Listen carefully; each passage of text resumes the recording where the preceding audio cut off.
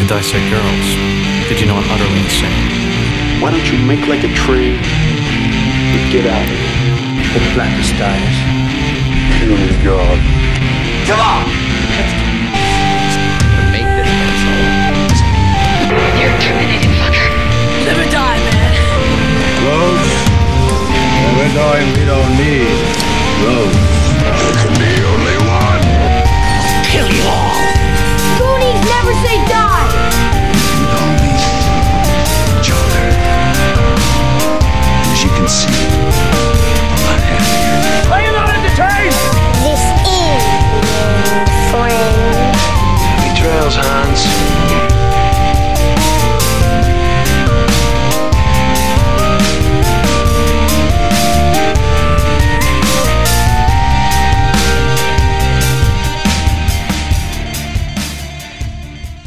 Welcome back to the Skewered Universe podcast. My name is Jeff, and I don't have Leanne with me this week, but I do have a very special guest to help me talk about the 1987 vampire film.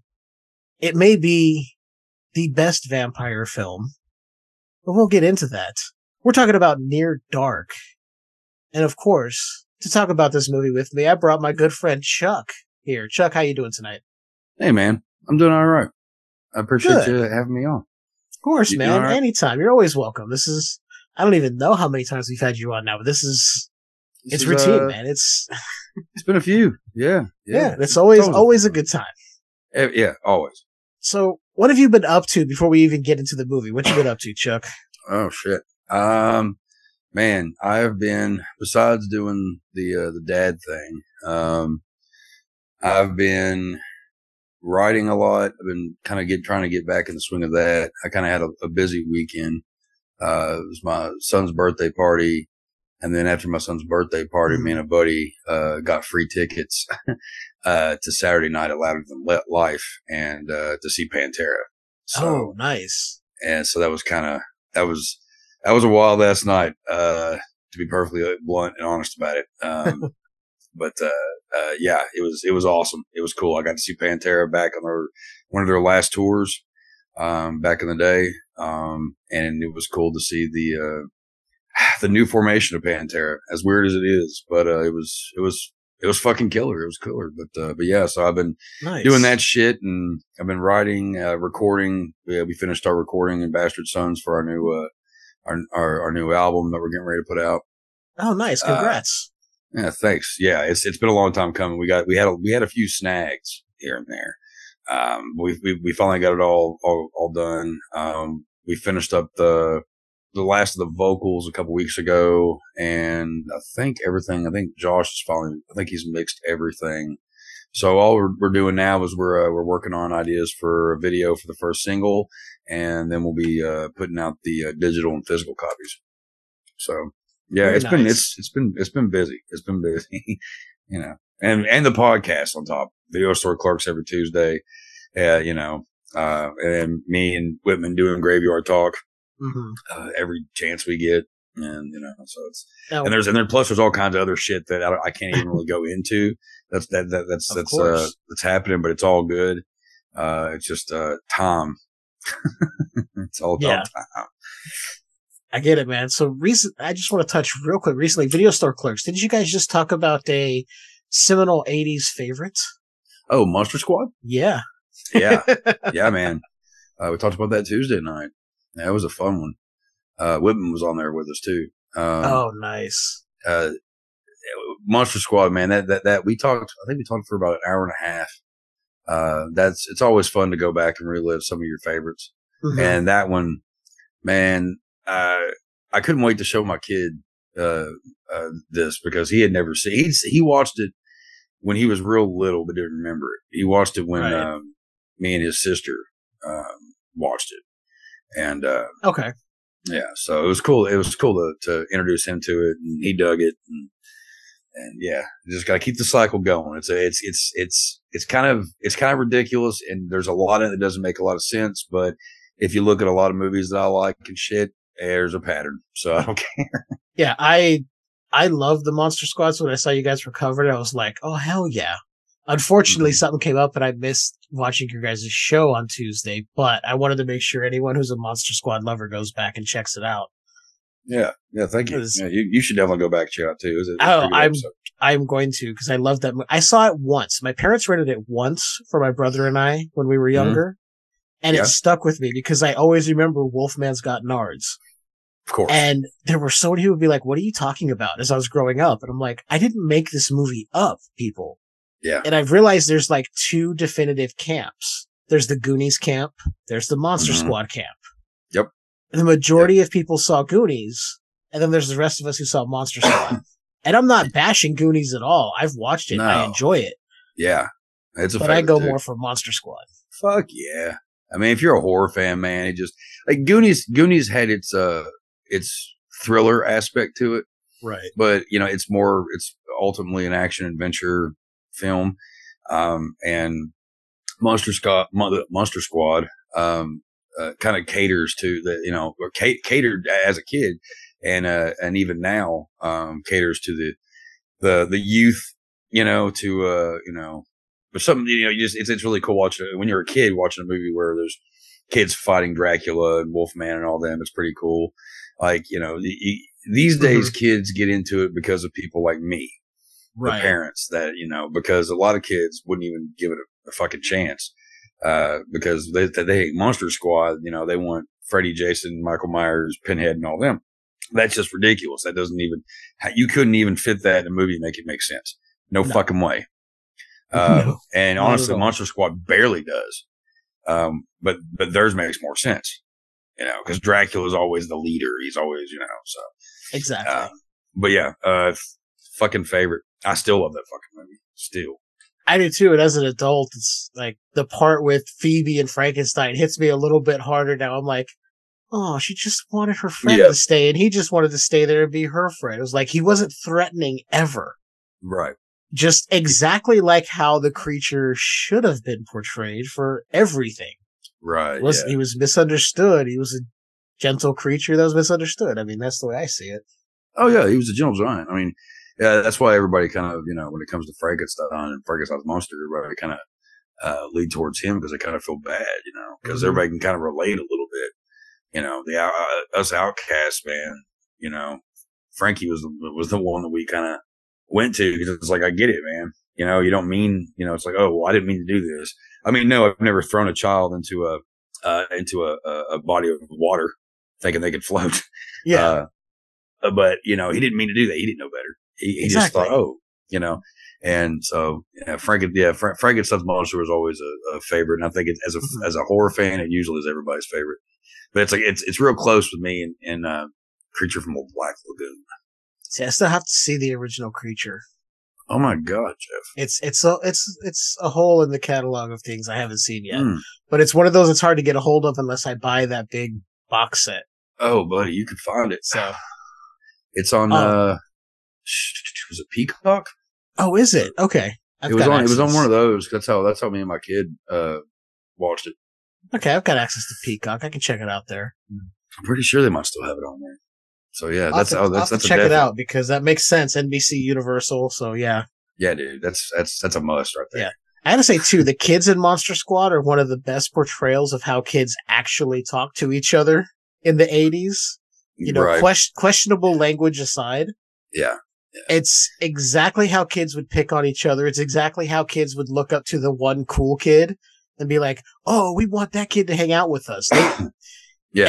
All of us were like, yeah, we know the kid that's Rudy. We all knew a Rudy growing up. We all wanted to hang out with Rudy. Yeah. And then deep down, Rudy was always the one that was like, yeah, I'm kind of like you guys as well. I just don't show it a lot. Right. Yeah. Yeah. Rudy it was so funny how they portrayed him as kind of like almost like a greaser. Yeah. But he had a bicycle, and it's like he smoked cigarettes. And, and the bad thing is though, as a kid, I was just like, oh, so that's what being cool is. Yeah. Oh, leather jacket, cigarettes. Okay. Yeah. These days he'd be chewing gum. Yeah. And then I found out, he was one of the original cast members of Kids Incorporated. So I'm like, okay. Yeah. Yeah. Shit. Yeah. Kids Incorporated. I almost forgot about that fucking show. Yeah. I realized that I think it was after I was watching it. I'm like, there's a reason he looks so familiar to me, and I can't. Then I started looking, and I was like, oh yeah, Kids Incorporated. That's so funny.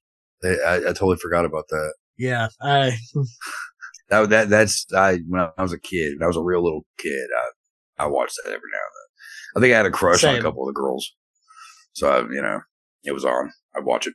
Yeah, I watched a lot of it, and I was like, oh yeah, that's where Mario Lopez started, and I think, who else? Fergie, and there was a few that you can trace back, and you're like, really? Oh yeah, it's actually kind of crazy. Just kind of like the Mickey Mouse Club with Britney Spears and Christina Aguilera and Justin Timberlake and all that. Yeah, that's where they used to find all their stars. Yeah, exactly. I do want to say, if you haven't checked it out, since you're a fan of Monster Squad, there is a pretty cool documentary done by what's his name, Andre Grauer, the guy that played Sean. Oh, okay. He did a documentary called Wolfman's Got Nards. Yeah, talking about everything. If you haven't seen it, I highly recommend it. Actually, it's funny enough, I have not seen it, and it's one I've been meaning to watch. And on Tuesday, everybody was telling me I need to watch it, so that's definitely on the upcoming watches list for sure. It was really good, and then of course they talked a bit about the kid that played Horace and how he died, and I was like, right in the feels. But it's such a heartfelt documentary of something that all these kids got to do, and from his point of view as being essentially the lead.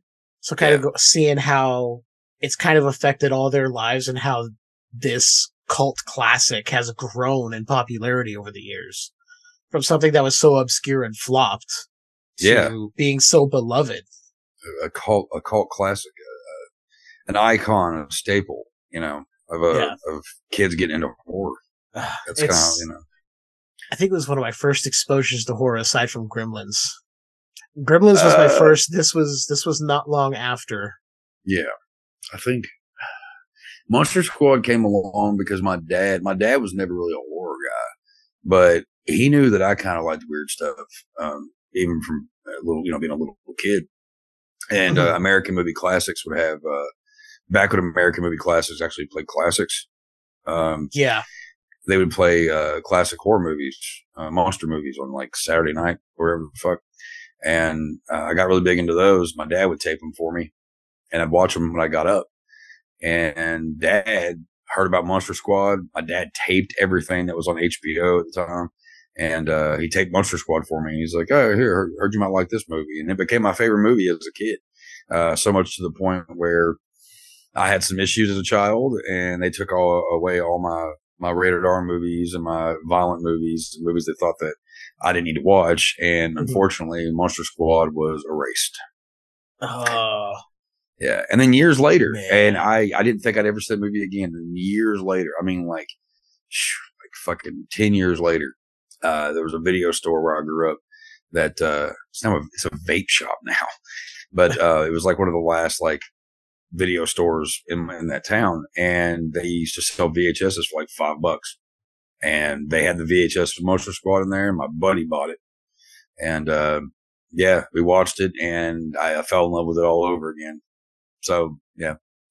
I really sincerely love that movie. Yeah, same. I made sure when they first released, the DVD, after it had been making the convention circuit on bootleg, and they're like, okay, we're doing a legitimate DVD release. Week one of its release, I made sure to go out and get it. And then it became unavailable for a while after that. Mm-hmm. Yeah. You're talking about the special edition double disc? Yeah, the double disc. I made sure. I was like, I have to have this. I have to own Monster Squad because I've never owned it. There was that one rental, and then it just disappeared for so many years. Yeah. And I saw it was, it popped up at Walmart one day. I was like, what the fuck? It's like Monster Squad. What the hell is this shit? Are you kidding me? And at first I thought it was, I was like, don't tell me it's some cheap remake or whatever. And I looked at it and I was like, nope, that's, cause they changed the cover. It's not the original cover on that, but yeah, the cover is totally not anything to do with the movie. It's one of those like, let's make it flashy and we'll get to alternate artwork when we get to Near Dark. But something else real quick, putting our Monster Squad discussion on hold for a second. Well, not for a second, but good. You have a new book out, I believe, Chuck. Yeah, I do. House of Flesh. It's a novel. And I started writing it like 8 years ago.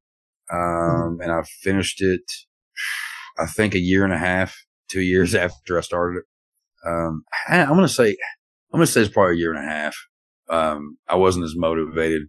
I didn't have much of a schedule, for writing there for a minute, but it ended up being about 241 pages in print.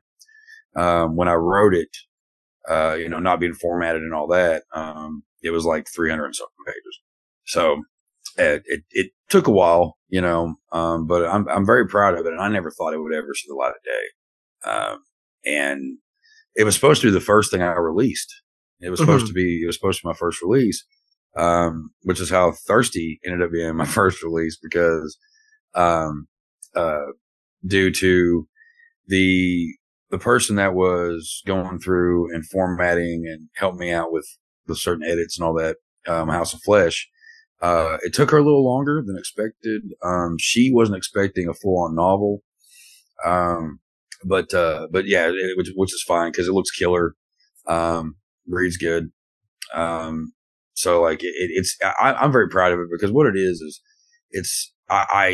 my whole reason for writing House of Flesh was basically I was tired of I was trying to figure out, where to submit my shit.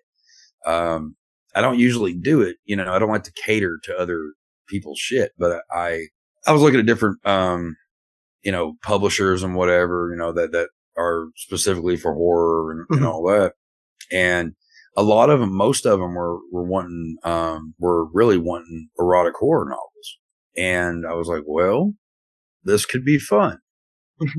I like writing, fucked up gore and I like writing about kinky sex. And so I was like, why not? And, I kind of let my hair down at the time and, wrote this really weird, book about these people that move into this house that has a really fucked up past. And, that has to do with, satanic orgies and porno and, yeah, all, possession and, weird characters. And, yeah. There's actually, what's really funny about it is the book itself is in 3 parts. It's like part 1 and then you have your chapters and then part 2 and all that shit. And what's funny is it's kind of like there's a moment where a whole new cast of characters comes in that weren't there. And I won't give too much away, but it's kind of like you get to see the side of people who aren't okay with living in a fucked up haunted house. And then you meet people who are happy and chipper, but they're more fucked up than the people that are supposed to be fucked up are. You know what I mean? So. Okay. Yeah. I get what you mean. Yeah. Like you ever met those people that they dress real nice. They always have a smile on their face and then come to find out they like to, put on a leather suit and, swim in a fucking vat of excrement. Like, you know what I mean? Like weird shit. Like, oh yeah. Yeah. The people, those are the ones that are usually like, kind of fucked up in the head, Yeah, it's always those clean cut individuals that I'm like, you got some dark shit behind closed doors, don't you? You are way too put together to not have some dark shit at home. Yeah, right. Yeah. And that's one thing about writing what I write, and being into what I'm into is my head always goes that direction. I've always been that way. It's like, I'd be driving through a neighborhood or whatever the fuck and, see a house that looks interesting. One that just sticks out. And it's like, well, I wonder what the story is there. What goes on behind those doors. Right. And, and it's usually like, I usually think of like the most fucked up ideas of what goes on. Nothing is ever a happy story. Like, it's like, oh, look at that nice white house with a nice white picket fence and the loving husband and the wife, who's very faithful and the kids look happy or whatever. And then immediately, behind closed doors, the dad drinks too much, and the mom's a cheater, and they're both hooked on crack. And yeah, Yeah. The kids are sneaking into the liquor cabinet and that kind of shit. So yeah, that's kind of, that honestly is a big influence on like my writing is just like looking around and people watching. I like characters. I like fucked up characters. Mhm. This one, I think I had some interesting characters in House of Flesh, and I really hope that people seem to be liking it so far. Nice. I've made a few fans who are very, very supportive, and I'm constantly being tagged, which I love. Them tagging me in posts like on different groups, different book groups. People like wanting recommendations, and there's a few people who put House of Flesh up. There's people that put Thirsty up. There's people that just say, just check out anything I do. So it's kind of nice, and there's people that are looking forward to the sequel to Thirsty, and whatever else I've got up my sleeve. So it's therapeutic, and I think it just makes the world a safer place when I can just write. Mhm. That's awesome, man. Congratulations. I'm happy for you. Thank you. I will be checking it out, and I will also include links to where people can get the book in the show notes, because support Chuck, support indie horror writers. Please buy my product. It'll get the stains out and make you feel better. It'll cure your ED. Right. Hey, it might. There's some stuff in there that might, if somebody's fucked up enough, it might cure your ED. You never know. You never know. But yeah, so that's when it comes down to the book stuff. And House of Flesh. Yeah, man. One person did ask me if I was going to do a sequel to House of Flesh. Mm-hmm. And I don't ever see that happening, just because it is kind of a standalone, but it had me wondering about some things. But I will say this though, my next release, the next book I'm working on right now, is one that I think a lot of people are going to be able to relate to. It's one that people can get some anger out while reading. It's called Officer Oink, and it's basically the story of an angry pig man who gets revenge on all the bad cops in his town. And, Nice. And it's because when I started writing that, because writing, like I said, it's therapeutic, and you write about what you know, and you know what you're pissed off about. And with all the shit going on with fucking cops fucking confusing their fucking dicks and their fucking pistols, and treating people inhumane and acting like the fucking cocksuckers like they are, and wondering why nobody trusts them anymore. And I was like, what would be a good way? How about we have a pig kill the pigs? Yeah. So, I think there's a few people I've told the idea to, and they're like, I'm sold already. Even just the name, because I posted the other day about the name of it. And there was people that commented saying like, yeah, I like where this is going. Yeah. So like that, I'm about 50 pages, so far with that. I've got about another 100 to go. But the way that I've been writing on it lately, it shouldn't take me but a couple of weeks. I should be done with it. And then we'll see in the next couple of months. And then after that, I got 1,000 other ideas, and I'll be back on to talk about. Sounds good, man. I'm always happy to have you on when you got new stuff coming out. I'm always happy to be on, brother. It's always a good time. It's always a good time. Like I said, I will leave links in the show notes to not only House of Flesh, but also for Thirsty, so you guys can check that out. Make sure you check them out. Thirsty is a lot of fun, and I'm excited to check out House of Flesh. Yeah. Oh, don't forget about also another release I'm a part of that's out is Sludge. It's an anthology book. Okay. And it has a story with Stuart Bray, or reverse it. God damn, I can't talk. It has a story by my buddy Stuart Bray, and it has a couple of stories by Jason Nicky. They're both two amazing writers. Definitely check them out. And I have a couple of my stories in there. And those stories that are in there, that I have in there, are two of my favorite stories that I've written in recent times. And one of them is called Dickworm, and the other one is called Toxic Mouth. And they're as disgusting, if not more, than what you're already thinking. I've never hurt and itched so much while writing a story like I did writing Dickworm. And I wrote two versions of it. So damn. Yeah. I wrote Dickworm and Dickworms. And Dick Worm's what's in the book, and Dick Worms is one that I'm going to be putting out a different anthology at some point. And I figure I'll just go with the Alien, like you got like Aliens, and then like Alien 3.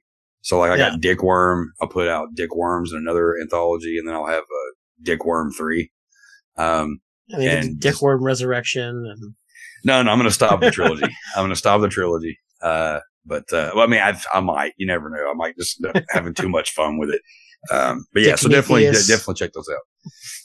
Do what? I said Dick Metheus. Oh, don't give me ideas. Don't tempt me with a good time. You get this fucking mind going, man. Shh, the weirdest shit comes out. You've read Thirsty. Oh yeah, I have read Thirsty. I know what comes out of your mind, sir. Yeah, it only gets worse, but better. I'll make sure to leave info for Sludge in there too, so people can check out that anthology and read your stories in there. Sweet, nice. So the reason I brought you on, Chuck, aside from being able to promote your shit, is I had never seen the movie we're going to talk about, and I had reached out to you a while back about, hey, what about this one? You were like, yeah, sure. Or you grabbed it, actually. You're like, Near Dark, I want to do. Yeah. So we're here to talk about the 1987 film Near Dark. I haven't met many girls like you. No, you haven't met any girls like me. I put my hand on the stocking. I was moving nice and slow. And my fingers do the walking. And it ain't far to go. Don't kill me. I don't want to be a girl like that. Do you want to see a grown man cry? You don't want to be a girl like that. Maybe this could be the first time. This could be the first time. Naughty, naughty, cute and holy. Tease me. Take it easy. Hug and squeeze me. Love out of life. If you hold down and your dress rising high, and your eyes burning hot like the sun, kiss me hard, screaming tight, oh, I love you all night. So I'm a naughty, naughty, naughty guy. Bullseye. Near dark. Pray for daylight.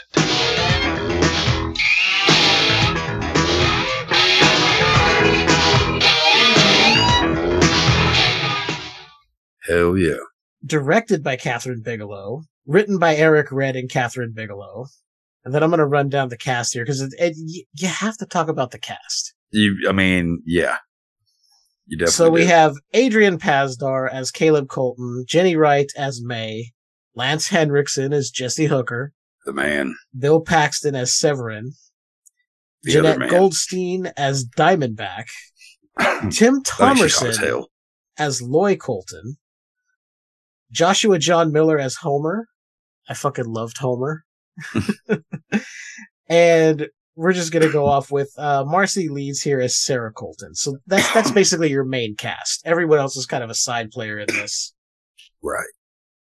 I don't know. How would you describe the story of this, Chuck? Because it's kind of there's not a lot to it, but then there is a lot to it. You know what I mean? Well, I'm going to make this easy on us because I've got my VHS copy in front of me. All right. So I'll just do what I do on my other podcast, and I'll read the back of the box if you will allow. Go right ahead, sir. So, all right. Let's see. In the dusty heart of the American Southwest, innocent country boy Caleb Colton is seduced by a beautiful girl into joining a roving pack of vicious drifters led by the enigmatic Jesse. But this is no ordinary band of outlaws. Caleb is now trapped in a nightmare of soulless evil that waits in the shadows, hellish mayhem that thrives on blood, and absolute horror that begins near dark.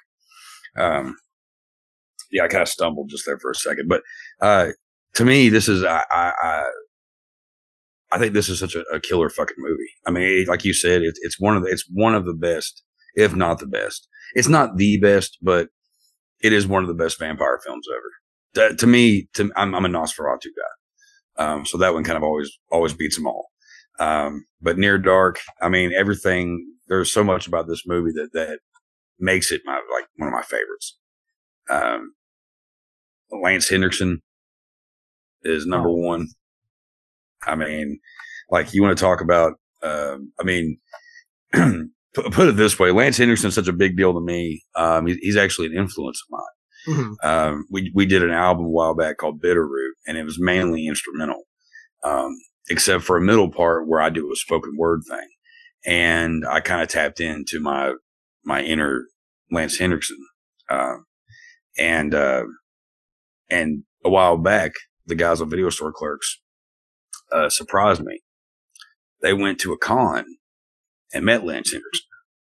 Now, they knew that I was supposed to go to Scarefest where he was at, but that fell through. And that was the biggest reason why it fucking crushed me. So they went to a convention. They met Lance Henriksen. They did a whole video for it and everything, but they didn't show it. They didn't do anything until after I got my package, which was a signed picture by Lance Henriksen, and he wrote all over it, like different sayings and all this shit or whatever from Near Dark and all that. And they asked him, which they showed me the video of him signing everything, and it was fucking cool. I mean, I can't remember how old he is, but like, he's still like the coolest motherfucker, and apparently he's super nice too. Mm-hmm. But they told him that they're like, yeah, the other guy that's on our podcast, I don't try to sound like him. It just kind of happens sometimes. I mean, I have a very similar vocal. Mm-hmm. But they told him that, like, yeah, he's trying, he tries his best to do, impersonate your voice. He goes, oh, all he has to do is just take a bamboo stick and shove it down his throat. And, yeah. And I was like, well, shit. They told him that I chain smoke, religiously trying to sound like him. That's not why, but, it definitely helps a little bit, Of course. Yeah. But the movie doesn't get half of the respect it deserves. I think only maybe in the last, I could be wrong, but like the last 10 years, it's really gotten people's attention again. Yeah. And I had always heard about this one, but I had never seen it. This was one that flew under the radar for me back in the day. And I'd heard people, and they're like, you got to watch. They're like, Lance Henriksen, Bill Paxton. That's all you need to know. Right. Yeah. And I'm like, okay. And I tried to check it out years ago, but I'm going to be honest with my feelings here about the movie in the very beginning. Mm-hmm. It starts off so slow that I was trying to watch it late. I turned it off. I was like, I can't. This is way too boring. And I turned it off. But I saw your post. Now going back, I'm like, I see why it is the way it is. Because they want you to think it's going one way, and then it's like, nope, this is where we're going. Right, yeah. And just I'll show my hand early. I fucking love this movie. Dude, yeah. It is a slow burn. It does have a little bit of a slow burn to it. But, once you make it to that bar scene,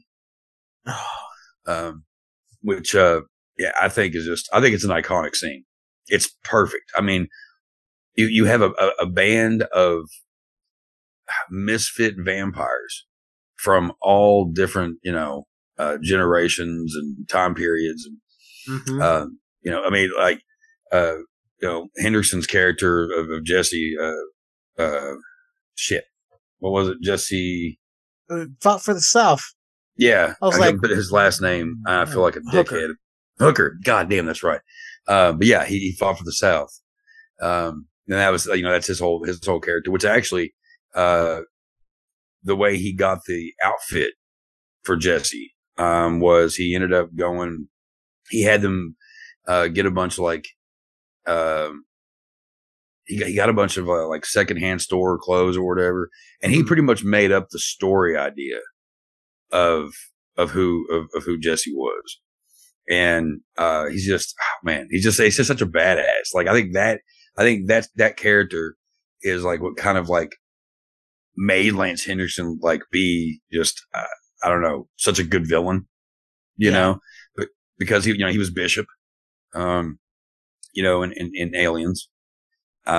and he was a good guy there. You know what I mean? And then in Terminator, he was a cop. And he didn't last very long in that. You know, so no, he did not.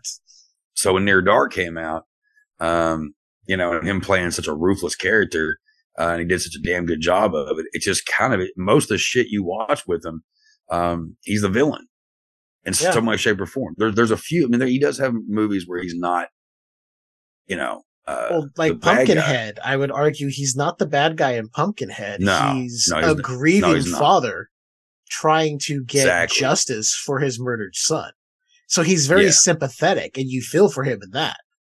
But then you see this, and you're like, you are just you're cool, you're calm, but uncaring. Yeah, and just cold. You're like, okay, the complete opposite of Bill Paxton. God damn it, Bill Paxton's character, Severin, right, who is completely fucking unhinged. He's great. Oh my god, he's great. It's one of my favorite Bill Paxton characters, man. And rest in peace, Bill Paxton. Yeah. He was one hell of an actor. He was just he was an entertaining fuck, man. He really was. Like, it didn't matter what he was doing. Even his, you know, smaller roles, like in True Lies, you know what I mean? Mm-hmm. Like he always gripped you, even if he was only in it for a few minutes. Predator 2. Yeah. Yeah. Bill Paxton's been in a lot of these, you know, a lot of the franchise films, you know, the Aliens, you know, he made an appearance in Terminator, you know, Predator and all that shit, you know, Predator 2, whatever, like you said, you know, so like, but this one though is like the kind of like if the Lost Boy, like kind of like he could have been a Lost Boy. Like there's a whole theory, like I mean, there's like a fan theory of where like where people are kind of saying that that's where he came from or that's where he ended up. You know, like he's one of those guys or he left that group or some shit or whatever. I can't remember what the whole thing was. But there's a whole long explanation of why Near Dark and Lost Boys are, you know, in the same universe. I can see that. My idea was it seemed almost like the punk that he played in Terminator got turned into a vampire and just was like, well, fuck yeah, I can fuck with anybody I want now. True. Yeah. And then the bar scene I was talking about, because I think it's a very important scene, because that's when you really see, because one, you know, I'm a fan of in a movie when somebody is, you know, changing into something and they're not like they're confused on what's going on. And you got the other people going, we're going to show you right now what's up. And, you know, this, how they do everything in the bar. They go in and, you know, they got a few, you know, bikers in there, you know, roughnecks, which one of the guys sitting at the bar, that Bill Paxton fucks with, spits in his face, whatever the fuck, and then has him beat the shit out of, old dude, Caleb. That guy was actually in Terminator 2. That's the guy that Arnold gets his clothes from. I thought he looked familiar. Yeah. The fact that I knew that just looking at him is ridiculous. So I looked at it and I was like, God, I've seen him somewhere and I couldn't place it. And I didn't look it up because I was like, it's probably just one of those guys that looks like somebody. Well, now I know exactly. I would say that guy's career has been made of being the guy that gets his ass kicked in a bar by somebody better than him. Mm-hmm. Like he just has that, you know, the biker, you know, pissed off redneck guy. He just plays it so well. I'm sure it's not really that much of an act. But you know, they go in there and they, you know, Caleb realizes his strength because after this guy beats the shit out of him, he punches him one good time and flies him. Shoots him across the room. Did I do that? And Bill Paxton's character just starts laughing. Oh, did I do that? Yeah. Did I do that? Him like, you fucking idiot. Yeah, you did that. One of my favorite things is how they do the fucking waitress. Because you know, you got Bill Paxton over there like parading around, freaking out the bartender and all that because you know they've already killed a few people and all that, or whatever. But around then, you know, the waitress comes over and you know, this is actually that's when they first kill somebody in there. The waitress goes over to him and she's getting ready to set the beer down, and they're like, "No, just a glass." She's like, "Just a glass?" He's like, "Yeah, just a glass." And then he ends up like, he's like, "Oh, are you scared?" You know, and of course, like his woman, Diamond's getting fucking pissed off because he's over there like, kissing on this chick or all this shit. And then, she's like, well, do you want something to drink or whatever the fuck? And, then she slices her throat open, and then you got the glasses, and he's just filling them up and just sucking them down. And you're like, that is beautiful because it's so brutal. It's like they are so like, they don't give a fuck about human life. They have been doing this for years, and poor Caleb has got to learn how to kill, and he's too good of a person, to want to do that. I just, that entire scene is just so, and oh man, the way that the Bill Paxton's character fucking, uses his spurs to slice open the old dude behind the bar's fucking throat. Oh man. God, brutal. I mean, like, oh, the blood don't stop. No, it's great. Just because that's one thing is this movie is pretty brutal. Because it also, we're talking about, Lost Boys and all that stuff. Lost Boys, if I remember correctly, just came out not too long around the same time this did. Right. And so there was kind of like conflict there. Something like that. I can't remember the timeline there, but I'm pretty sure they were pretty close together. And there's one of the reasons why Near Dark didn't get, half the respect that it deserved when it came out and deserves now. Yeah, I'm looking it up real quick because I got my phone right here. Yeah, yeah. This is also like, if you got friends who are oh, I love Lost Boys. Oh, you like Lost Boys? Well, then you need to check out Near Dark, because 9 times out of 10, the reason I like Lost Boys is because they like that kind of vampire. It's not all capes and turning into bats. It's about being bloodsuckers. Yeah. Okay. So yeah. Exactly. Go ahead. Finish your thought. No. You're good. Go ahead. So Lost Boys came out July 31st, 1987. Okay. Near Dark was October 2nd, 1987. So a few months apart. Okay. And I can see why, because Lost Boys made it big. So I could see why Near Dark would get overshadowed. Yeah. Because Lost Boys was like, oh, you've got the two Coreys. You've got Kiefer Sutherland. Jason it's Patrick. 80s vampires. And they're all like beautiful, but, a little crazy. Yeah. I always forget that that's Jason Patrick playing Michael until I watch it. I'm like, oh yeah. Because like anything I had seen before I watched Lost Boys was Speed 2, and I'm like, this movie's dog shit. Who's this Jason Patrick guy? And then I go back to Lost Boys. I'm like, oh yeah, that's right. You were in this. Yeah. What happened? Jason Patrick, I don't really know where his career went. Like I can't, honestly, Lost Boys and Speed 2 are the only movies I can think of. Yeah. Holy shit. Those are the only movies from Jason Patrick that come to mind. I know, wait a minute. I know he's been in other shit, but those are the only ones that you think of. And you like to forget about Speed too, Yeah. But everyone the crazy, forget. The crazy thing, right? Yeah, I guarantee he does. I'd say Sandra Bullock probably does too. Definitely, since she was in it. A lot of money there, I'm guessing. Got to pay the bills. But the funny thing about Jason Patrick is like, a lot of people don't realize this, and I didn't know this until like maybe 2 years ago, that his father, is the priest. I'm drawing a fucking blank again, in The Exorcist. The one that takes the spill down the stairs, the younger priest. Oh my Father, God. Karras. Father Karras. Yeah. The younger guy. I cannot remember, but the one who came back for Exorcist 3, the good sequel. Yeah. But yeah, that's his dad. Like when he was a kid, he would be on the set of Exorcist, and Linda Blair, that kind of freaked him out.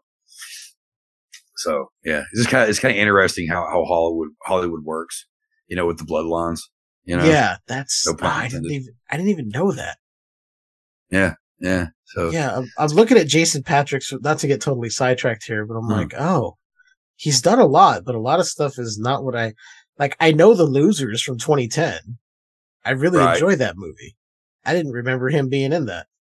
I can't really remember that one. Because I'm trying to think too, and because he's not a bad actor, but I think that when it comes down to roles, I think after a while, because I could be wrong, but I want to say that he did some like TV movies and shit. Maybe some Lifetime shit, maybe some Hallmark movies. I don't know. There's But a lot of what looks didn't like really do low budget and TV stuff on here. Bingo bongo. Told you. Yeah, because apparently he was in Sleepers.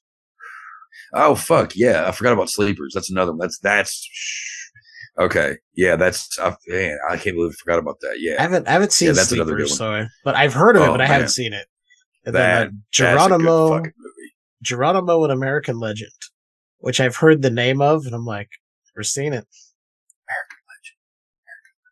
Yeah, Geronimo. I think it's what else was in this? Oh, the movie Geronimo, Yeah, American Legend. I know what you're talking about. He was in that. yeah. Jason Patrick, Gene Hackman, Robert Duvall, Wes Wow. Studi, Matt Damon. Jeez. Yeah, I So- remember the movie. I don't remember the movie. You know what I mean? Like I remember when it Yeah. came out. Yeah, I don't even know if I ever watched that movie. It never, and you know, Yeah, I never saw when it that came one, out, but I that know was the like name. I didn't really care. Yeah, it was Right, like, yeah. I was like, oh, this is one of those long epic type movies. I'm not down with that. I just remember, I remember when Hot Shots Part 2 came out. I'm pretty sure that's what it was, and they had the guys jumping out of the plane. I think it was that movie. The guys would jump out of the plane. They're like Geronimo, Geronimo, and there's an Indian guy, and he goes me. Mm-hmm. Yeah. Yeah. I forget that's what it was. But other than that, like no, like but yeah, I totally forgot about Sleepers. That's a pretty brutal movie. It's not scary, but it's the subject matter is pretty intense. And Yeah, it's I think it's disturbing along the lines of like Requiem for a Dream type of like, oh God, what's happening? Kind of. no. It's I mean, not the extent. same along the lines of that, but like disturbing to the point of where you might be uncomfortable watching it is what I've heard. Oh, it's but definitely. I might not be uncomfortable true. moments. No, So I wanna say it's almost one of those got, movies where. Go ahead. Oh no, I was waiting. I was seeing what you were saying. No, it's one of those where it makes you feel uncomfortable to the point like it doesn't show you everything, but it tells you everything. You know what I mean? Like just because your mind is probably one of the part of the most dangerous things when it comes down to images. That's why reading stuff is a little bit better than watching movies because there's more that can be explained or whatever in a book. But the bad thing is though, is like when I read and when I write, all that shit, I see that shit so clear. So in movies, sometimes the things that are unseen, are actually worse that way. Does that make sense? Yeah. I understand what you're saying. Yeah. But I'm yeah, gonna have to check it out. I'm gonna have to check it Yeah. out. It's a good one. The cast, I mean, alone. I mean, Yeah. Jason Patrick aside, he's not bad. I'm just saying there are bigger names in that cast. Yeah. And mean, Kevin De Niro. Bacon in that. Well, yeah, and Kevin Bacon in that movie, you really hate, but you're supposed to. So Yeah. But anyway, yeah. So those are the only like when it comes to Jason Patrick like that, like that Sleepers and the other two are the only ones that really come to mind. You know. Yeah. But like, go back to Near Dark real quick, so before I forget, there are a lot of, if you look at the cast of everybody in here, they've all worked in the same realms. Cause I said, Bill Paxton has been, he was in Terminator. He was in Aliens. Well, Lance Henriksen was in the Terminator. He was in Aliens. Yeah. The girl that plays, is it Diamond? Diamondback, Jeanette Yeah, Goldstein. Diamondback. She was in Terminator Aliens. 2. She was the stepmother and Aliens. Yeah. And Aliens. Yeah. Yeah. God, yeah. And so like, and then of course, old dude that I was telling you about the bar on Terminator 2. And then, I'm thinking, cause I want to think there's another peril somewhere. And I can't remember which one, what it was, but yeah, it's almost kind of like oh shit. The director of Aliens. God. James Thank Cameron. you. Jesus, fuck me running. My brain is just not Hey, there. it's today. all right, man. It's all right. Don't worry about it. I got you. But it's almost like a cast of characters of like his movies. You know what I mean? Like this could be, one of his movies. Yeah, But- well, I think if I read the trivia correctly, he suggested to Catherine Bigelow, I think they were married at the time, that she just used the okay. cast from Aliens for Near Dark. And the only one who didn't come over that she talked to was Michael Biehn. But Lance Henriksen, Jeanette Goldstein, and Bill Paxton were like all on board. Bean was the only one who was like, I don't feel like it. See, and he could have worked too, though. I mean, because Michael Biehn, he's pretty cool. I mean, I've always liked him. I mean, Yeah. what was he, Hicks in Aliens? Mm-hmm. That was me and my buddies. Like Hicks was always kind of like one of my favorites, Yeah. But I mean, fucking I Johnny think the cast was Ringo, great. man. He's Johnny Yeah. Ringo. Yeah, yeah. Something else that's kind of interesting when it comes to the cast is, all right, what was the kid's name again? Homer. Okay. That dude, I remember him from the Wonder Years back in the day. Okay. He was on an episode called Rock and Roll, I think. And he was the new kid in town that played guitar and talked talked himself up a lot and acted like he's playing in all these bands and played all these shows and all that stuff. Well, then Kevin, the character of Kevin, Savage, whatever his fucking name is. Fred Savage. Fred Savage, yeah. Like he ends up being in a band with him and he ends up like the whole thing is, the shit talker ends up getting stage fright and, it comes out that he's not as cool as he, led everyone to believe he was. Mm-hmm. Okay. Yeah. He actually, like, I like the character. I think it's kind of very similar to Kirsten Dunst, in, Interview with the Vampire, It's just not this wanting guy's to be a more of kid. he's more of a crotchety old man in a kid's body. He really is. Yeah. And Yeah. that's what I loved is he would say shit like, they'd call, get over here, old man. And he's like, just get back at him, just like this crotchety old fuck. But he's just, looks like a kid. I'm like, all right, I really like this character. Yeah. But, even though I do like the character, he gets on my fucking nerves. Like, I don't know if it's the way he talks or whatever. I know he's just a kid, whatever, but for some reason he irritates the living shit out of me. But I do think it was a good character, because when it comes to a vampire clan, you got to have at least that one that, unfortunately got, changed over when they were still pubescent. Yeah. So, something else too, talking about parallels in movies while I'm thinking about it. Sorry, I'm just blah, blah, blah, blah. No, you're fine. Go right ahead, man. But, are you a fan of From Dusk Till Dawn? Oh, hell yeah. Okay. So how well do you remember that movie? I remember it pretty damn well. Because that is also one of my favorite vampire films. Oh, well, if you remember correctly, because there's so many movies out there, there's so many great movies that end up in hotels at some point, right? In From Dusk Till Dawn, when the Gecko brothers make it to the hotel before they hijack the family and get into their camper, Seth, George Clooney, goes in and he, rings the bell and then he slams it down. And the old man comes out. He's like, what the hell you want? He's like, what do you think I want? You mean old bastard? I want a fucking room. If you remember in Near Dark, Lance Henriksen goes to the room because he's trying to hurry up because the sun's coming up. And the old man comes, like, he does the same thing. He comes in and he rings the bell and he just starts slamming it down. And then the old man comes out. And of course, the old man's not as shitty as in From Dusk Till Dawn was. Right. But that whole scene, because he says pretty much the same shit to him almost. And that whole scene is actually a tribute to Near Dark. It makes sense because I was watching a lot of this and I was like, God, some of this feels like this just group of characters like you've seen it moving before. about. It's like, I was like, this has got very From Dusk Till Dawn vibes. And that scene, I was like, huh. Yeah. And now that you say it, I'm like, yeah, I get it even more now. Yeah. Which, I mean, it just it's just one more reason why I love From Dusk Till Dawn. If you ever want to talk about that movie, Down. Oh, I might have to throw it on the That's another I love. So good. I remember the first time I watched that movie, and I won't give too much away, but I was like, oh, this is where we're going. Okay. Right. Because I figured, oh, it's like a crime movie, and then it's like, nope, it's this. I'm like, okay, you got me.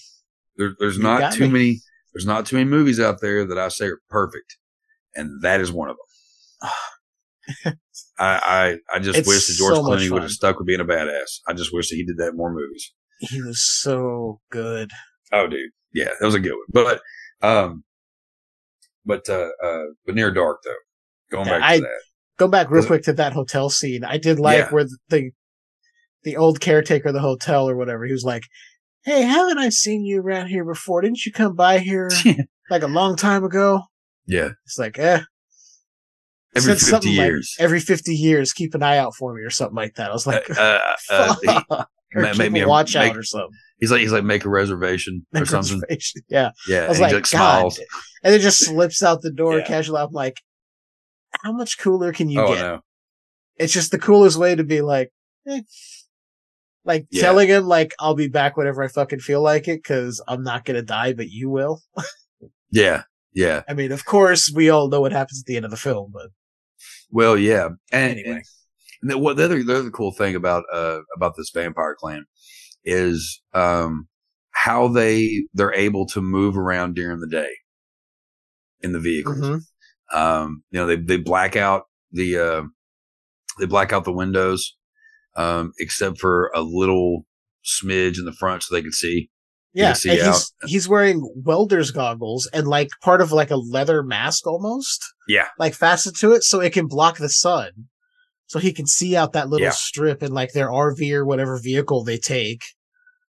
I thought that was really cool because I'm like, okay, they're not just holding up somewhere and moving around at night. Yeah. They're moving around whenever they want. Right. See, I like it when vampire movies go a different direction. I think that's another reason why, like, I love this movie and From Dusk Till Dawn and shit like that. Just because of the fact that, like, it's like how many times, and Lost Boys as well, it's like how many times can you do the same vampire shtick over and over again? Yeah. You know what I mean? Like, back in the, Bela Lugosi days, Dracula was a cape wearing, seductor of women. Mm-hmm. And, he had that, very cheesy kind of corny, vibe, as, and that's, and, not leaving out Max Schreck. He's, cause Max Schreck, being, fucking Nosferatu, Count Orlok. Yeah. Like I said, he's number one. He is the creepiest fucking vampire there ever was. Next to Salem's Lot. That is a favorite of mine, Nosferatu. That is a favorite of mine. I haven't seen Salem's Lot yet, but I'm getting to it. Oh shit. That's not only is that a good movie, it's a slow burn. It's a slow burn, but it's a good one. So I don't mind a slow burn. When it's done well, I'm all for it. All right. Yeah. It's like, as long as there's a payoff that you know what I mean? As long as the story is at least, gripping. Cause I've watched a lot of movies that are slow burns, but it's like The Witch. You ever seen The Witch? Yeah. Okay. That movie, it's a slow burn. It's a slow burn, but the story is so gripping. And it gives you a payoff at the end. The last 10 minutes of that movie is like, I got chills right now thinking about it. Yeah. Like, Black Phillip, the most satanic goat in the world. The satanic goat of the world. But yeah, it's a little bit of a slow burn. But once it goes into it, shit. What was I talking about? I told you. What was I referencing to? We're talking about the way they move around and how they're different than most vampire films. Right. Yeah. Yeah. Okay. So like, and then you get, the movies, that are a little bit later on, Dracula got a little gorier. He was still wearing the cape and whatever, you had, namely, Christopher Lee, became Dracula, and owned it.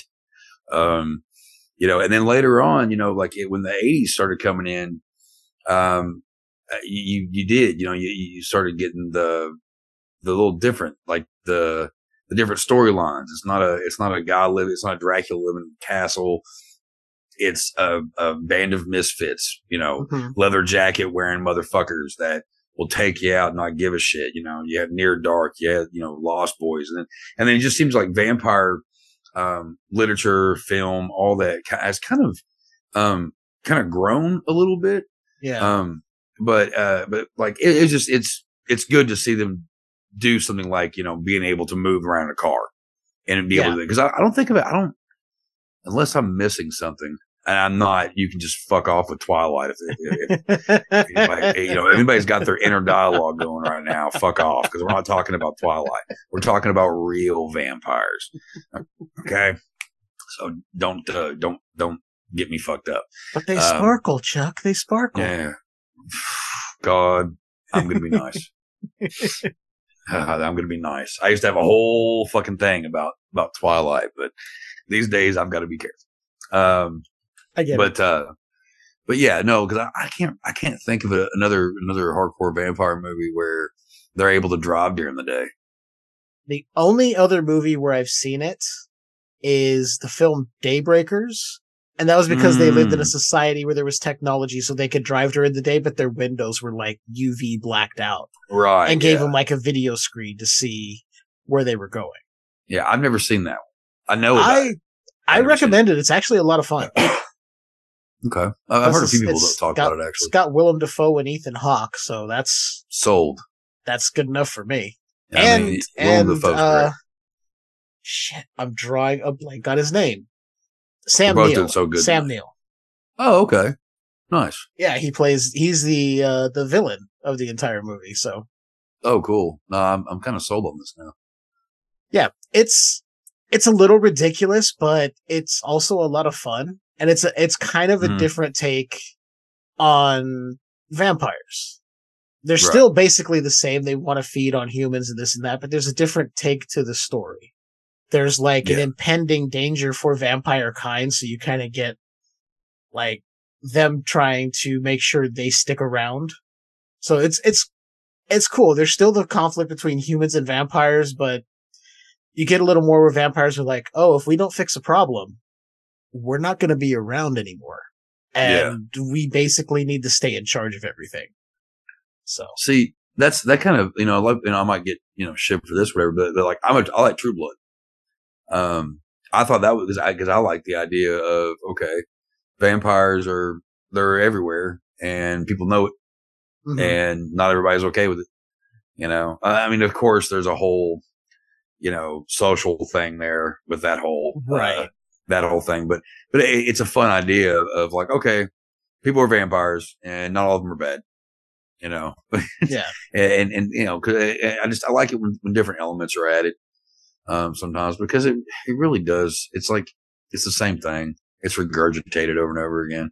Yeah. And it's pretty much with any of the tropes of Universal monster movies. It's like you got to kind of put your little bit of a little spill or a little take on it. If you're going to do something like that, if you're going to create something in that realm, then be original or just something that's just fun. Yeah. Cause vampires and werewolves and all that shit, those are fun. There's not too many werewolf movies that I enjoy that I don't say are just fucking fun. You know what I mean? Yeah. And I like my vampire movies, but again, I tend to lean towards like the Bill Paxton kind of type. You know what I mean? The Lance Henriksen, the brutality. It's like I enjoyed Interview with the Vampire for what it was, but it's a different movie than what I typically enjoy, which is something like 30 Days of Night or Near Dark, where the vampires are just like, we're here to survive. You don't matter at all. We're monsters. We will do what we need to do. Yeah. Yeah. And so Near Dark was, that's another thing. Cause that's another thing about vampire films that I think that personally I got kind of tired of burnout on, kind of like the whole zombie thing. Walking Dead and all that shit kind of, burned me out. But the vampire films, like Interview with the Vampire.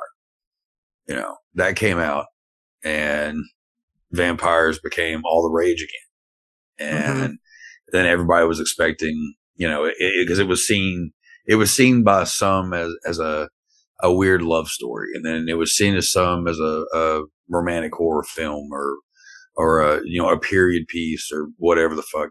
And that's fine and good because I enjoy the movie too.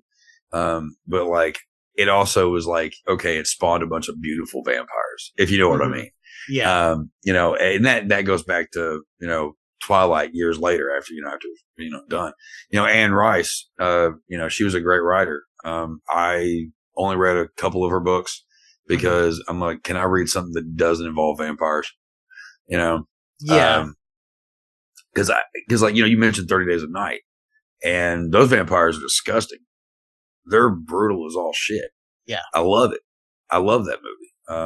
They're both of them, actually. Animalistic. They kind of reminded me of what Nosferatu might have been had it not been a silent movie done in Germany. It might have been a little more like, had it been done later, right? Orlok would have been more animalistic, I think, at some points. Yeah. So it kind of had a bit of that, and then it had just the cold callous of Jesse from Near Dark, where he's like, you don't fucking matter. Right. We're here. Yeah. Like when he's just standing at the door, just with a smirk on his face in the bar, just looking at him like, none of you are leaving. Yeah. You guys don't matter. Yeah. Like, we just need food. You don't matter to any of us. We're going to be here long after you're dead, and it doesn't fucking matter. Right. It's just like, God. That is the moment in the movie, like, in the bar where shit's already gone down and everybody that's left is kind of realizing that I'm not getting out alive, because he does have that smirk on his face. And, because Lance Henriksen he's a very, he always plays a very sinister character. He has that look, and, there's an intensity. Yeah. It's his eyes. And he does have that grin where you're like, is he grinning because he's happy, or is he grinning because he's getting ready to kill you? Yeah. It's like you never know what it is. And it could be both. You never know where he's coming from. Yeah. Yeah. But yeah, I appreciate this movie so much. I remember before I'd even heard of it. This very same copy that I'm holding. I think maybe, no, I could be wrong. I don't know. I think it's the same copy. Kmart, when I was probably about 14 or 15, Kmart used to do I don't think that Kmart's exist anymore, but, no. Well, Kmart, when cause they kind of slowed down cause, Walmart became the king and wiped everybody out. Yeah. So like every Halloween, go to the Halloween aisle, they would have horror VHSs, which Walmart did it too, but Kmart always had better ones, or the ones that like I'd never heard of. And I remember looking through the movies, and I remember Candyman was in there a few times, and I think Aliens, and there was like a couple other, the usual tropes, Halloween, all that stuff. And there was like one copy of Near Dark in there, and I was like, what the fuck is this? And I had no idea what it was, and I didn't get it. Well, I talked to a buddy of mine a couple of days later, that was like, oh, dude, Near Dark, you totally got to watch that movie. So I ended up going back up to Kmart and buying it. I'm pretty sure this is the same copy. I don't know. I never know anymore. I'm getting old and forget, but yeah, it just, from the minute that I watched it, I was like, shit, okay. All right. I can get behind this. It just had, this killer, it just has this killer vibe to it, man. And then the whole, of course we're jumping all over the place here, but, something else that they did that was interesting was they cured it.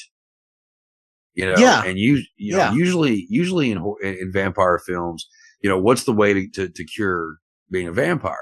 You have to kill your maker. Right. Right. And, in this one, that is not the case. That is not the case at all. It's a rather simple fix when you think about it. Right. It's clever. It's just a blood transfusion. It's a blood transfusion. Keith Richards couldn't be wrong. I went, wait, this movie's just saying we can cure vampirism with a blood transfusion? I was like, huh. Okay. Yeah. It's kind of goofy because it's like, I don't know how much that works, but it's a fun idea. And I'm glad they went with that. Actually, rewatching it last night, for some reason, I forgot about that part. Mm-hmm.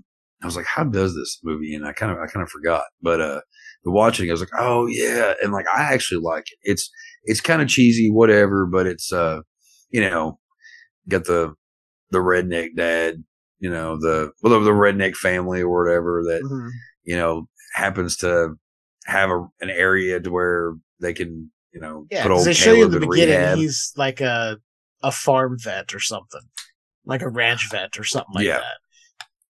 Yeah. And he had the area set up to be able to do a transfusion because his son asked him, like, you ever done a blood transfusion? And there's just cuts to him doing it. Like, sure, we can do this. Yeah.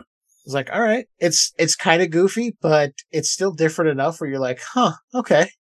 Yeah. Which it does make sense because if Caleb couldn't kill someone to sustain his hunger or satiate his hunger as a vampire, he wouldn't be able to kill his maker, especially since it was May, who he was in love with. Right. Which I'm going to say, that whole thing kind of went so fast. Like, she just looked at him, he was like, oh, I'm sprung. Yeah. Like, hey, I'm all over you. I'm like, dude, it makes sense because of the character of what he was. Because Caleb, because like me being from the South and stuff, like I know that guy. You know what I mean? The guy that like falls head over heels as soon as he like meets a chick. And some people be like, oh, that's, no, that's how some of us Southern guys are. Okay. Especially them, because his character reminds me of the kind of guy that's like old school. He wants to hold the door open and hold the chair, pull the chair out for the woman and stuff, which you should be, respectful and all that. That Southern hospitality, whatever. But he also comes off like not innocent, but naive. Yeah. I was gonna say, he's very naive about the world. Small town country boy, hasn't really seen much. He just knows horses and fields and, maybe the occasional beer at a bar. And, then he gets introduced to this woman that, like anything, you meet the right one, they change your whole world. And it's sometimes for the good, sometimes it's for the bad. And she apparently just, had what it took to, spring that motherfucker. Yeah. Yeah. She roped him in good. Yeah, but I want to. Yeah. I do like the effect. I'm like I said, we're all over the place here, but I like the effect of when they're in the sun and they just start smoking. Yes. Yeah. I love and that. It's just agonizing. Yeah. It's like, there's an end coming. And you're just like, oh, that opening scene with Caleb where he's running through the field while trying to run after she and turned his face is burning and shit. And he's burning and there's just this billowing smoke coming off of him. It's just like, oh God. You can just imagine. Like, ugh. Like the pain. Like, yeah. It's like, if you ever, burnt yourself like on the stove, like imagine that times 100. Oof. You know what I mean? Like, just like, there's something about burning flesh, that just, one, it stinks. Two, that's very, very painful because like, let's say that, if you're a vampire and you go out and you're out in the sun long enough to start smoking and to almost to the point of catching flame, regardless, you're going to have, your face is going to well up for a minute before you heal yourself. Yeah. Or if you have to feed in order to heal yourself, you might look like, Dracula did in Renfield for a minute, Mm-hmm. Painful to watch.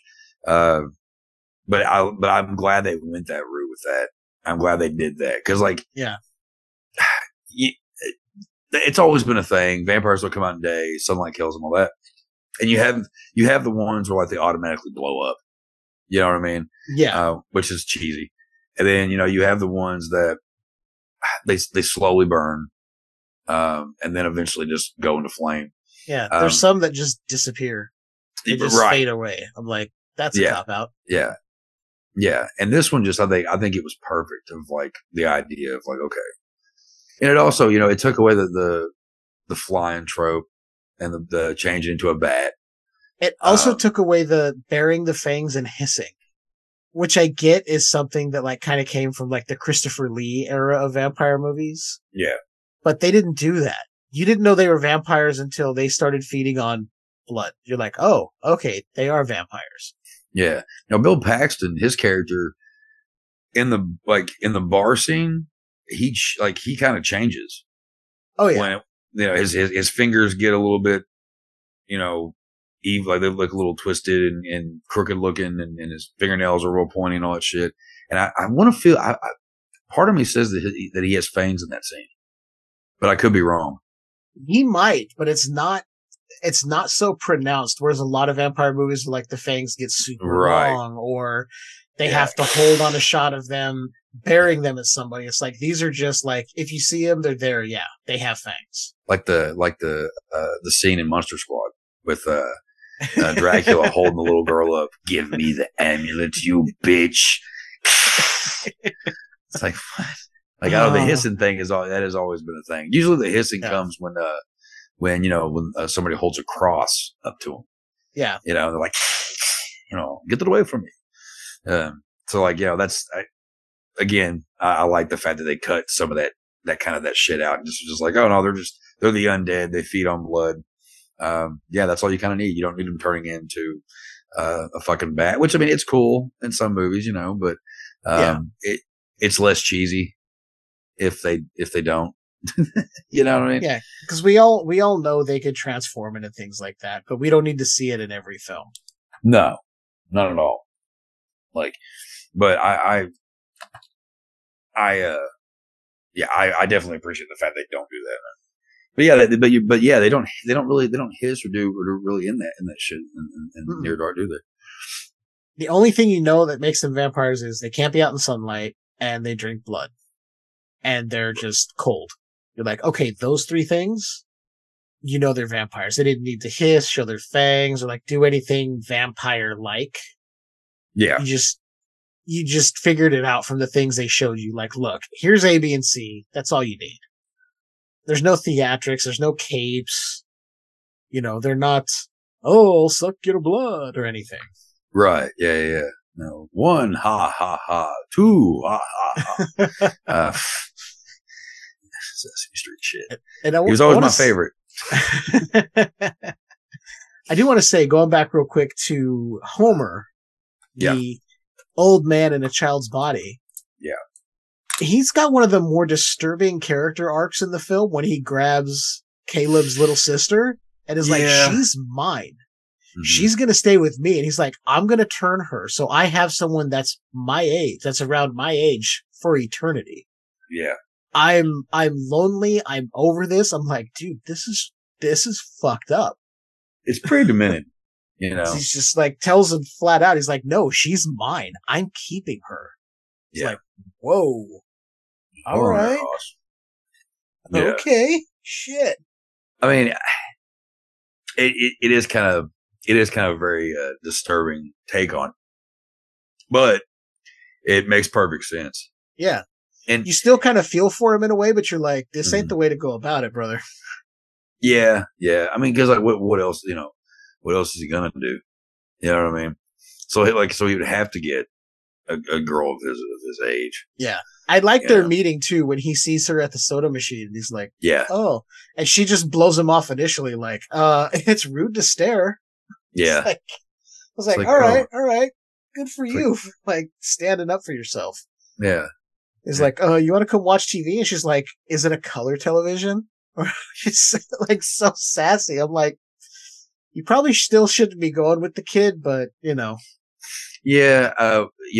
Through time, we have learned, that if there's a hotel room or something like that, that something bad's going to happen. and you probably shouldn't follow strangers into rooms. I mean, like, Last House on the Left, following people to a hotel, then you end up with, a bad time. Yeah. Devil's Rejects. Devil's Rejects. Don't talk to the hot chick near the ice machine. That's pretty much what, well, there's a lot of others too, when it comes to the hotels, but yeah, it's the truth. Like, so because when you're watching it, and especially for the first time, you're kind of like, oh fuck, where's this going? And like, the time they're not going to really be too bad about it, but I think it was a perfect full circle. Her and the dad were out looking for him, or looking for Caleb, and then it just so happens they end up meeting. And I wonder if because there's a part where, of course, they go get the dad and they bring him in there, which is who's the guy that plays him again?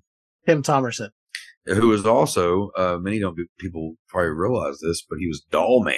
Remember Doll Man? Yes, I have not seen Doll Man, but I know of Doll Man, and I know he was in Doll Man, as well as Trancers. Oh yeah, Trancers, and was it Doll Man versus the Demonic Toys? Yeah. I still have to go down that road. I went down an Evil Bong rabbit hole not long ago, and it's so good. I was like, okay, I got to back off the Full Moon stuff for a bit before I can dive into some of the other stuff. No, I love the Evil Bong movies. They're so stupid, but but I do love Full Moon and all that. Which is funny though is, when I first saw this, what I recognized him from was Who's Harry Crumb, the John Candy comedy. Okay, because he plays the other man to Annie Potts, who was very hot back then. But yeah, that's it's kind of, I can point out just, but like I said, I can look at people like, oh, they're in that movie, but it's just kind of funny when you think about like all the people that are actually in this movie. Yeah. And like, it's like, then they actually did, they've been there, done that and all that shit. We've gone through, everybody that's been in it and all the movies they've been in, and it's all been good, yeah. Although I don't really know what his career is now. I don't know, is he even still alive? He's still alive. He's 77 years old. I'm looking up his IMDb right now because I'm wanting to confirm that I know what movie. Like, there it is. Who's Harry Crumb? See, I forgot he was in that. He's a bit part in it, but yeah. Yeah. Okay. Iron Eagle. He was the father in Iron Eagle. That's where I know him from. Okay. Yeah. Yeah. God, I haven't seen that movie in a long time. I used to watch that movie all the time growing up. It was that and The Last Starfighter were two movies that was like, yeah. The Last Starfighter. Who's in that? Anybody? That is Lance Guest. It's directed by Nick Castle. Oh God, what is not? Oh, she was in Night of the Comet. Not the blonde, but the other one. God, what is her name? I'm gonna have to look it up now. Yeah, I can't remember her name either. Although Night of the Comet, as a kid, that was like one of my favorite movies. It used to come on USA Up All Night on occasions. Catherine Mary Stewart. Okay. And then Dan O'Hurley, he played Greg, and Robert Preston was Centauri. Yeah, Last Starfighter is one that I grew up on. That was the science fiction, spaceship movie I grew up on before I saw Star Wars. I grew up on Last Starfighter. Okay. So it holds a special place for me. I feel you. Yeah. I was never much anything that had to do with space, just about. I didn't care. Like, unless it involved like disgusting aliens and shit, like Predator and Aliens and all that shit. Like, I was so picky about science fiction. I'm a little more open minded to that aspect, but you've got to give me a good story. You know what I mean? I've never been a huge sci-fi person, but that was one of the things, like, I saw it as a kid and was like, oh, this is actually really cool. Yeah. And then, of course, later on, I get into Predator. And funny enough, isn't 87 the same year Predator came out? Yeah. I'm pretty sure. I am double checking because there's been a weird coincidence lately. I've noticed with some of our episodes that there's a lot of stuff that comes from 87. Yeah, the first Predator was 1987. So Wow. the same year as Near Dark and the Lost Boys, we got Predator. A lot of good movies came out around that time, you know? Yeah. I mean, I was born in 84, and I'd say right there, there was a lot of good movies that came out around that time. And then moving on, like you had 84, and then you moved way, right to the ass end of the 80s. And that was like a lot of like your really good horror films and horror based, films and whatnot came around that time, you know? Oh yeah, it was a big time beat for the 80s. Big time for horror. I almost said for budget. Big time for horror. It was a big time for action, and then some of those crossover horror action, kind of like Predator. Truth. It was just a crazy time where all this stuff came out. And then, like we were talking about, there was the vampire movies, and there was also like a lot of horror comedy in the 80s. And speaking of vampires, is the movie Once Bitten with Jim Carrey. True. Yeah. Yeah, that's a favorite of mine. Which flips it around. You don't have the male trying to seduce a female. You've got the female seducing the male. Yeah, and you don't bite him on the neck. You bite him on the inner thigh. Mm-hmm. As a kid, I was so like I watched that movie way younger than I should have. Same. And it went over my head a lot of things. And until I got older, and I was like, okay. Yeah. Like the whole thing with the guy, like, you're a girl and I'm a guy. And all that shit, like and then like realizing some of the sexual innuendos in that movie as a kid, I didn't pick up on. You know? Just like same. Ace Ventura, I didn't pick up on some of the things that went on in that until I got older. And I was like, You're like, okay.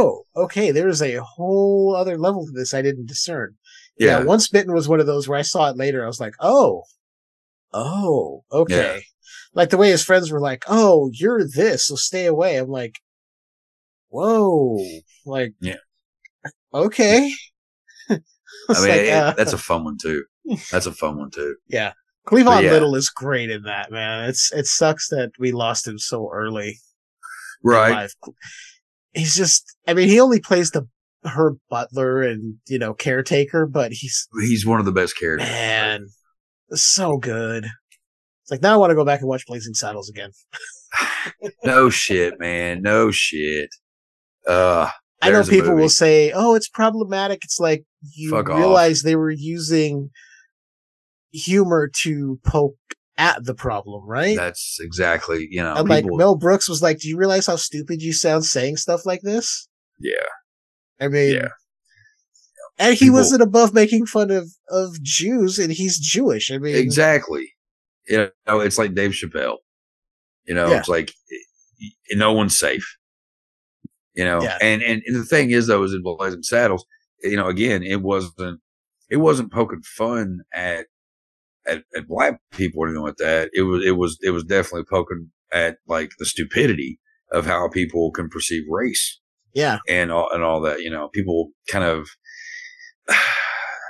how people are these days. They kind of, they take one thing and they run with it, until it just becomes, a snowball effect. And it's like that snowball gets bigger and bigger and bigger until it's like, hey, can you watch something and just have fun with it?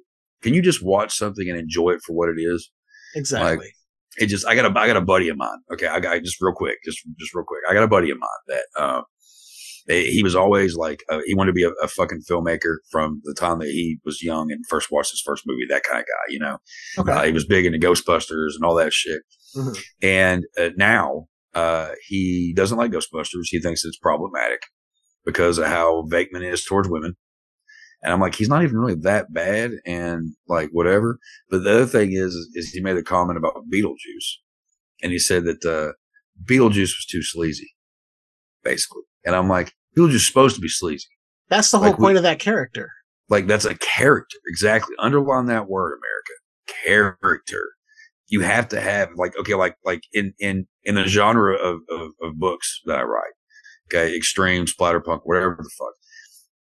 People give, our genre so much shit. Okay. It's too violent. It's too vile, too disgusting, blah, blah, blah, blah. There must be something wrong with you when you write this shit. There's something wrong with you if you enjoy reading this shit. And the thing is, though, is like you have to know what kind of emotion that you need to have. Mhm. You know, so you create characters for movies and for literature and all around the board. So you know if you're supposed to like them. That's how we have our villains. That's why these villains are so horrible. Yeah. In movies, because we don't want to like them. We're not supposed to like them.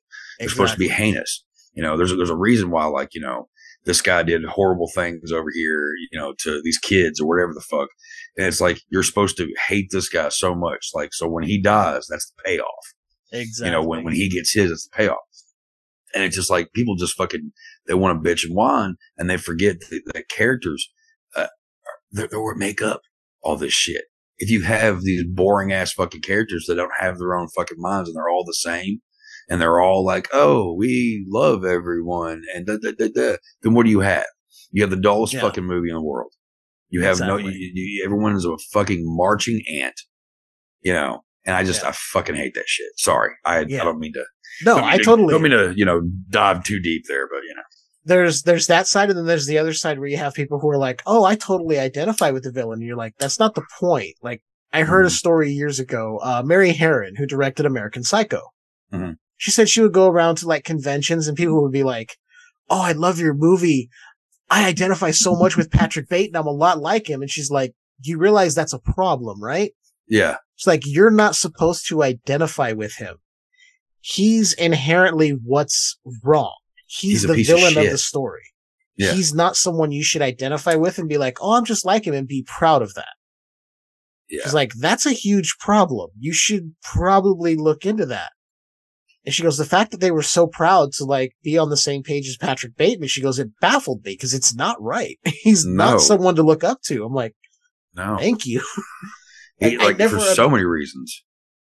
Like, I get cheering in like a slasher movie like Friday the 13th or Nightmare on Elm Street. Yeah. You're kind of rooting for Freddy at a point, but you're not going, I totally identify with Freddy and I'm going to murder children too in my boiler room. No. What we're having fun with is the fact that it's a campy character. Yeah. With Jason, it's, hey, stupid teenagers getting killed. We're having fun with it.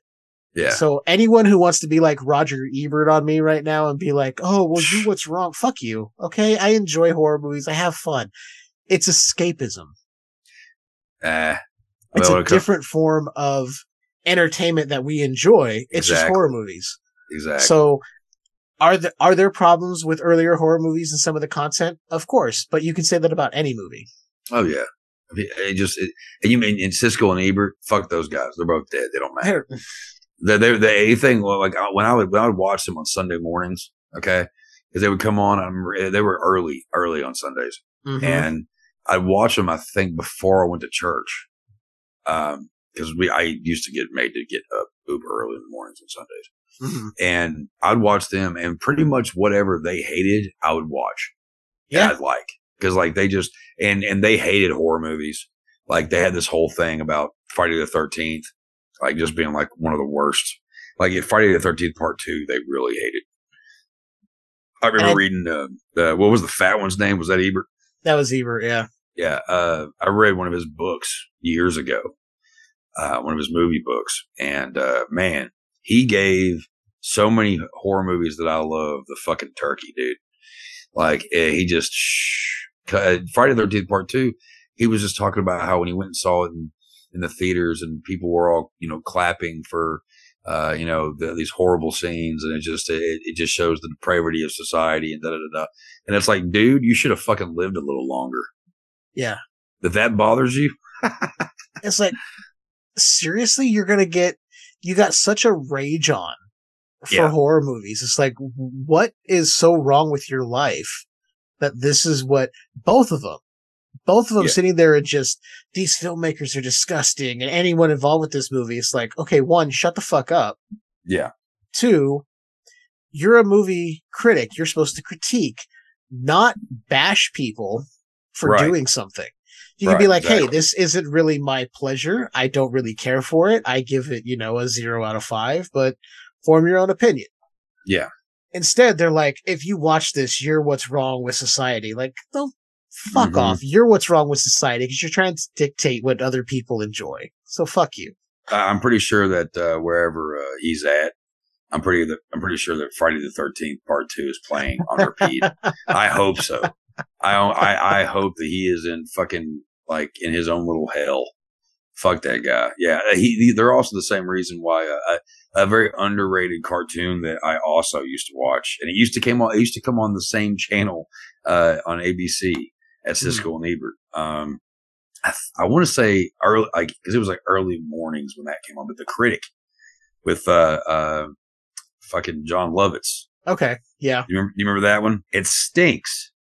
Mm-hmm. I remember The Critic. I used to watch it all the time. It's a great cartoon show because it's so ridiculous, but like he was totally poking fun at all the critics and shit like that. Oh and yeah, I think that's one of the reasons why that show didn't make it like it should have. But yeah, that's always going to be a favorite cartoon of mine. But yeah, fuck Siskel and Ebert. They don't know. They didn't know what was good. It's why I don't listen to critics on a lot of things. And to veer off even further, I bought a video game not long ago. It's a AEW wrestling game called Fight Forever. Nice. I enjoy the game. I have fun with it. It was always intended to be like an arcade style throwback to like the N64 wrestling games. Okay. And people, as soon as it came out, people were just shitting all over it. This game's trash. It needs to be more like this game. So I made a comment like, the game's fine. I play it. I have fun with it. You guys wanting it to be like this game over here. Well, as soon as they did that, you'd have been like, well, why couldn't it be its own thing? Why is it so much like this? You're never happy. Just don't listen to critics and form your own opinion. They're like, oh, so critics don't matter, huh? I'm like, no, they really fucking don't. No. I'm like, if you're going to allow a critic to tell you what you should and shouldn't like, then you're kind of the problem because you should be able to form your own opinion. If a game or a movie or something doesn't appeal to you, you don't have to buy it. That's the beauty of having free will. You don't have to follow the masses and buy something and go, now I'm pissed off that I paid money. Nobody forced you to. Yeah. Nobody forced you to watch that movie or buy that product or watch that TV show or listen to that song. You made that choice. That's so true. You're the only one at fault. Yeah. Yeah. And the thing is, it was like, you can, it's kind of funny the way you worded that and you said that and I mean that, and you can actually use that as an example for a lot of things because there's especially now, don't mean to get into social issues, but kind of can't get away from it now. Yeah. You know, it's like everybody wants to follow what everybody else is doing, you know? And it still goes with film now in theaters. I mean, like there's movies that I see in group, in Facebook groups and shit all the time where, you know, somebody posts like, oh, well, I saw The Nun 2 and I loved it. It was like so good, blah, blah, blah. And then you have like 50 people in that comment section just tearing into that person because they love this movie. Everybody, I mean, because there's a lot of movies, and I've as I've gotten older, I've tried my best not to be a fucking elitist. Is that the word for it? Same. You know, yes, there are like I have to bite my tongue sometimes. Like, you know, there was before we got on here, there was a post on one of the horror pages I'm a part of, and somebody had said that they were asking if anybody else felt the way that they did about Texas Chainsaw Massacre, the remake, and thinking that it's better than the original. And I was going to comment, and then I stopped because me, in my opinion, and a lot of other people's opinions, but my opinion is that Texas Chainsaw Massacre, the original, is beautiful. It's one of the best movies ever made. It's my favorite movie. But knowing that and how I feel about it, if I go in there and I originally go in there to like make just like, oh, well, I love the original more than the remake. No, that's not what happens. What happens is I go in there and I say, you know, oh, well, I love the original more than the remake. And then I end up going with a little further with it, you know, giving my reasons why, blah, blah, blah. And then it turns into a fucking full on argument. It happens all the fucking time because nobody's allowed to do or think how they want to. You know, even if somebody may not have the correct way of thinking, because there is a lot of people out there that don't have the right way of thinking with a lot of things. But that's their prerogative. That's their life. Let them lead it. You know, just because somebody doesn't agree with you doesn't mean they're a piece of shit. Everybody's got their reasons for things. You know what I mean? Like, I hate a lot of people and I hate a lot of things. And I have to zip my fucking mouth, because if I don't, I get canceled. Mm-hmm. Been there, done that. Don't want to do it again. Yeah. Right. So, like, in that same regard of what you're talking about, and it's just like, yeah, like, you don't always have to march with everybody else. You know, the popular people are saying that this movie's better, you know, saying that this video game's better, saying that this, you know, this blah, blah, blah, blah, blah, you know, mm-hmm. And those sheep are going, bah, you know what? You're right. Bah. And there's a lot of things these days out there where people are doing the same fucking thing with everything. Yeah. You know what I mean? It's like, oh, well, this person, even if the facts aren't correct, people will follow them because, oh, well, it's the trend. And unfortunately, at a certain point, going back to the movie aspect of it, at a certain point, horror movies were the most hated movies by critics. Yeah. They weren't popular. If you liked horror movies, you were a fucking freak. And I lived that for mm-hmm. a big portion of my growing up. And then at a certain point, horror movies got popular again. And I was no longer a freak for that. I was a freak for other reasons, but I wasn't a freak for being a horror fan anymore, you know? Yeah. And in recent days, I mean, we checked it the other day on Video Store Clerks.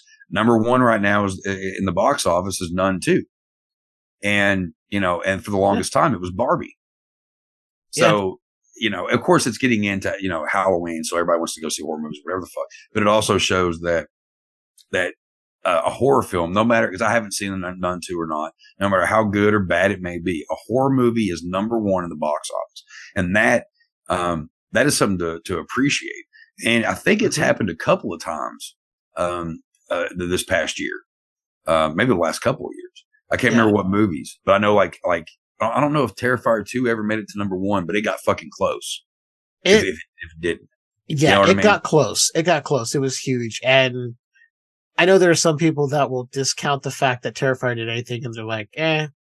It's like, right. And that's fine. You're allowed to have your opinion. Where I draw the line is when you start critiquing the people and shitting on people who enjoy it. My philosophy now is, because I would do the same. If somebody said, oh, I haven't seen it, or I don't like it, I'm like, what do you mean? Yeah. Why don't you explain? Now I'm like, you're allowed your opinion. I understand that. Because I was guilty of doing some gatekeeping and stuff like that. But now my philosophy is, don't yuck somebody else's yum. That's true. That is something I've had to learn. It's like, I might have my opinions on something and be like, I don't really care for it, but I'm not going to sit there and go, well, you're a piece of shit because you like this movie. Right. It's like, I don't know you as a person, so I can't ultimately make a decision. I might be like, hey, we have differing opinions. Yeah. Well, but I'll tell you, actually, here's a good little story that goes along with this. I know we've been on almost 2 hours now, but it's fine with me. It's what happens. Yeah, it's all good. It's all good. But you know, what actually had me changing how I was with people, and opinions and all that was, I guess it was about, well, I mean, I'd already been trying not to be that way, but what really was the kicker was a few months ago. I guess it was probably about 4 months ago. Mm-hmm. There was a guy that was posted on those horror groups, and he was reviewing movies. Like, he would just post his, you know, oh, well, I just watched this movie, blah, blah. And he is someone that is just now getting into horror movies. And he happened to shit on a couple of my favorites. And for whatever reason, I was not in a very good mood and figured I would take it out on him. Not the right way to do it by any means. I gave me and this guy had a kind of a back and forth for a minute until he made some things come to light to me that made me go, oh, I didn't even think about that.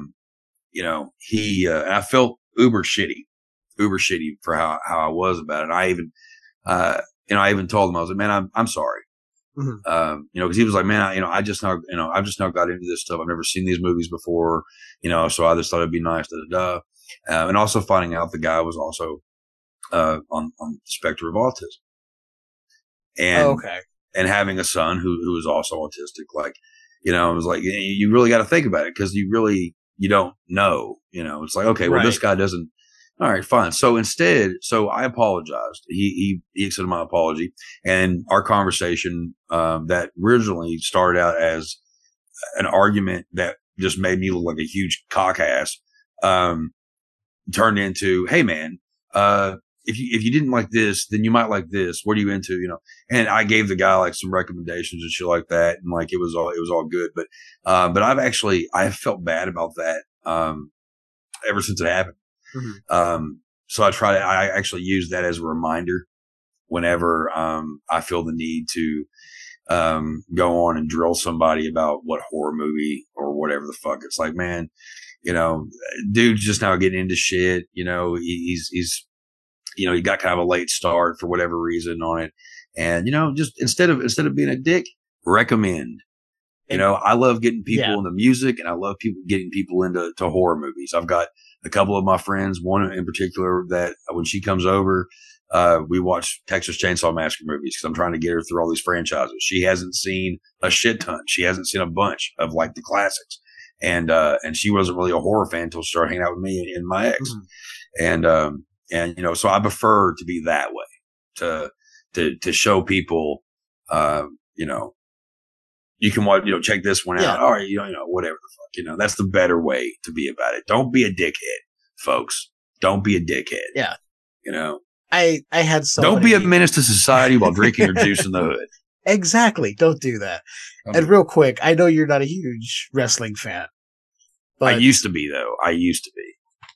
I made a comment not long ago about the whole CM Punk AEW thing, backstage stuff, and I made a very unbiased, you know, from what I saw, it was very unbiased, straight down the middle, not taking sides on either, you know, of the argument, trying to play it straight down the middle as I try to do, like, hey, did both parties in this act stupid? Yeah, but ultimately, you know, blah, blah, blah, whatever I said. And immediately getting people going, oh, you're on this side, da-da-da-da-da. Right.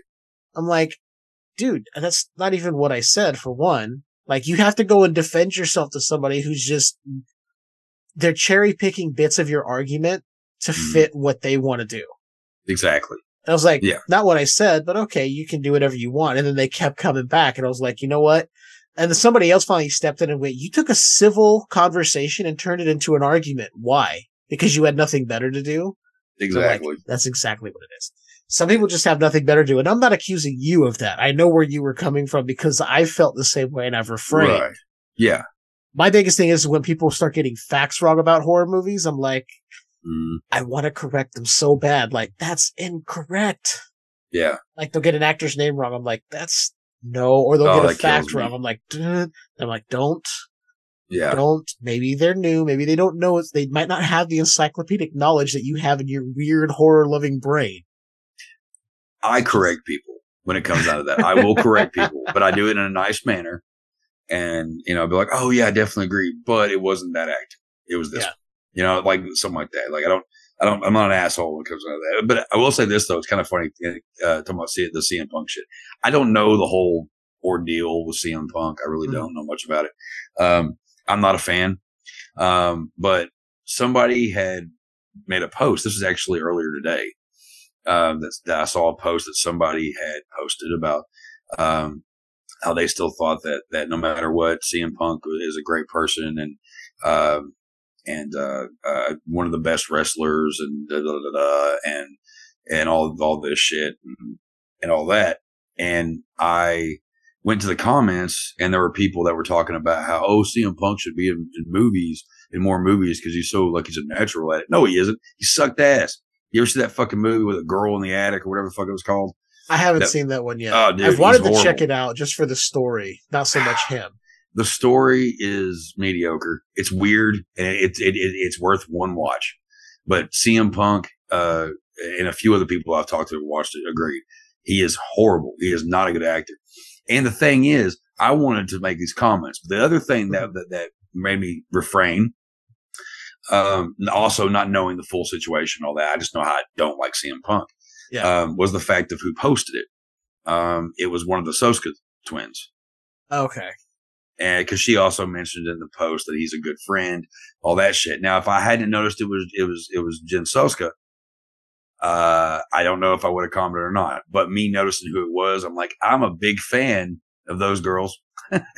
I'm a big fan of their movies. I do not want them to, they don't know who the fuck I am from shit. Probably, most likely, 100% probably not.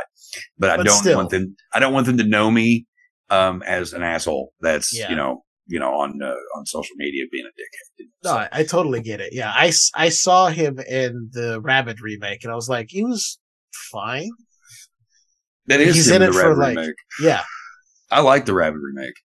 I liked the movie. It was good. I thought it did enough. Yeah, he not for long. He's not in it for very long. No, he isn't. He isn't. No. I actually like that better than the original. Yeah, the original. And I really enjoyed the original, but I'm like, this one is just a little more. Yeah. Visceral? Yeah. I don't want to say more twisted because David Cronenberg has done some really fucked up, twisted shit. And Rabid is kind of twisted. But I want to say it's more visceral. There's more to it, like, oh, that's even more gross than the original. It also has more pace. It has a better pace than the original. Because that was my trope. Because I know, don't be fucked up. Cronenberg's a genius. That guy is like the king of body horror. And the Brood is really fucked up. Mm-hmm. Like have you ever seen Dead Ringers with Jeremy Irons? Yes. Like I gave that a rewatch a couple weeks ago. Ooh. And that is an intense movie. And it's like, it's one of those where like, it has slow moments, but you're already kind of intrigued. These twins that, they're gynecologists, and they're, they trick women, and one of them does, he does, and all that shit. Like it's a fucked up movie. It's a good watch, and it's not for everybody. But that ending is fucking just heartbreaking and depressing. But it's a great ending to it. But yeah. Anyway. Yeah. I want to say, I think, and I'm sure you've seen the movie American Mary. Oh, I love that movie. The more I watch it, because I've seen it like several times now, it's one of Leanne's favorites. She loves the movie. But the more I watch it, the more I see there's little touches of Cronenberg's body horror with the body modification stuff, and how it goes a little bit further than just, and then her, taking out the professor and kind of taking parts off of him and doing this, like, it's so Cronenberg to an extent. I'm like, it's not the body horror of something transforming. It's the body horror of taking things away and changing things. Yeah. Like not the transformation like in The Fly or say Videodrome. It's a different type, but you can see where Cronenberg really influenced the Soskas in a way. Oh yeah. I mean, Rabid. I mean, that makes perfect sense to them, them remaking that, But yeah, I really love those girls. They made speaking of wrestling, they made the sequel to See No Evil. I still have not seen it. It's better than the first, dude. The first one I saw it, I was like, this is fine, but it was nothing. It's kind of run of the mill. Yeah. And the sequel, the Soskas, they got Daniel Harris in there. And, of course, Kane's back. And then, old girl from American Mary, I always forget her fucking name, Catherine Isabel. Yeah. Also Ginger Snaps and Jason versus Freddy. Mm-hmm. And a slew of others.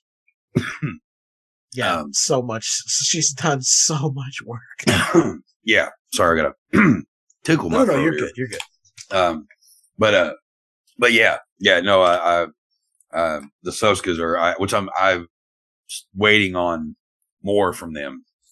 They don't put out movies quick enough, in my opinion. Yeah. I think they pick and choose what they want to do.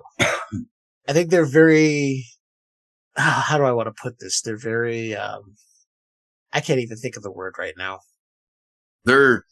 What I love about them is they are completely splatterpunk in film. Yeah. They go with the sexual aspect of stuff. They go to the gut with gore, with blood and just imagery and story plot that makes you kind of itch or feel gross. Yeah. And yeah, they're great. Yeah, that's what I was thinking. I was going to say they're very methodical and picky about what they do. I think. Yes. Like they won't just take anything. Yeah. It's like they put out this comic book. What was it? Nun sluts or something like that. And you can't really, it's something about you can't find it anymore, but like they had it out like as a limited edition for like a shit ton of money. wow. Yeah. For like $300 or $400 a piece or something for this shit. I'm like, God, it was something like that. Like, don't quote me on it, but it was something ridiculous. I was like, well, damn, that kind of sucks, but they're also, very sexy women in a very sinister way. I can see that. that. Yeah. Anyway, Near Dark. Near Dark's a great movie. I want to say, there was one scene. They're like walking up over this ridge at night, and there's just this fog. It kind of rolls through. They just kind of walk through it, so they're silhouetted by the fog. Yeah. It's such a great shot. Yeah, it is. And then they did sort of a callback to that towards the end of the film where Caleb's sort of riding the horse in the town and he comes through the same kind of fog and he's just silhouetted as he's riding his horse in. Yeah. I'm like, that's kind of a good revisit to that shot. Because it's not the exact same shot, but it's very similar. It's sort of a callback. And I don't know if it was intentional. I'm sure it was. I mean, Catherine Bigelow has directed great films. Yeah. I just thought those were cool touches. Oh, just little things like that. There's a lot of good shots in Near Dark. A lot of them. Which also was stuff like with the horse and all that. Like you could almost do like redo this movie as a Western. Yeah, I was thinking about that. I was like, this could definitely be a Western. Yeah. You just, it has that same feel. Set it way back in the day. You could use the same actors and it would have been just fine. Yeah. Yeah, it's just thinking about that. I'm glad we were on the same page that it could be a Western because I was thinking about that at the end. I'm like, this would have been a good Western. Yeah, it just has that same kind of feel. There's some movies like that just had that, like, it's almost kind of like Devil's Rejects. Like in another time, that could have been a Western too. Exactly. You know what I mean? I mean, you think about this, you have the band of drifters who nobody knows coming into town and then just terrorizing people and then taking off to the next spot when they got to move on.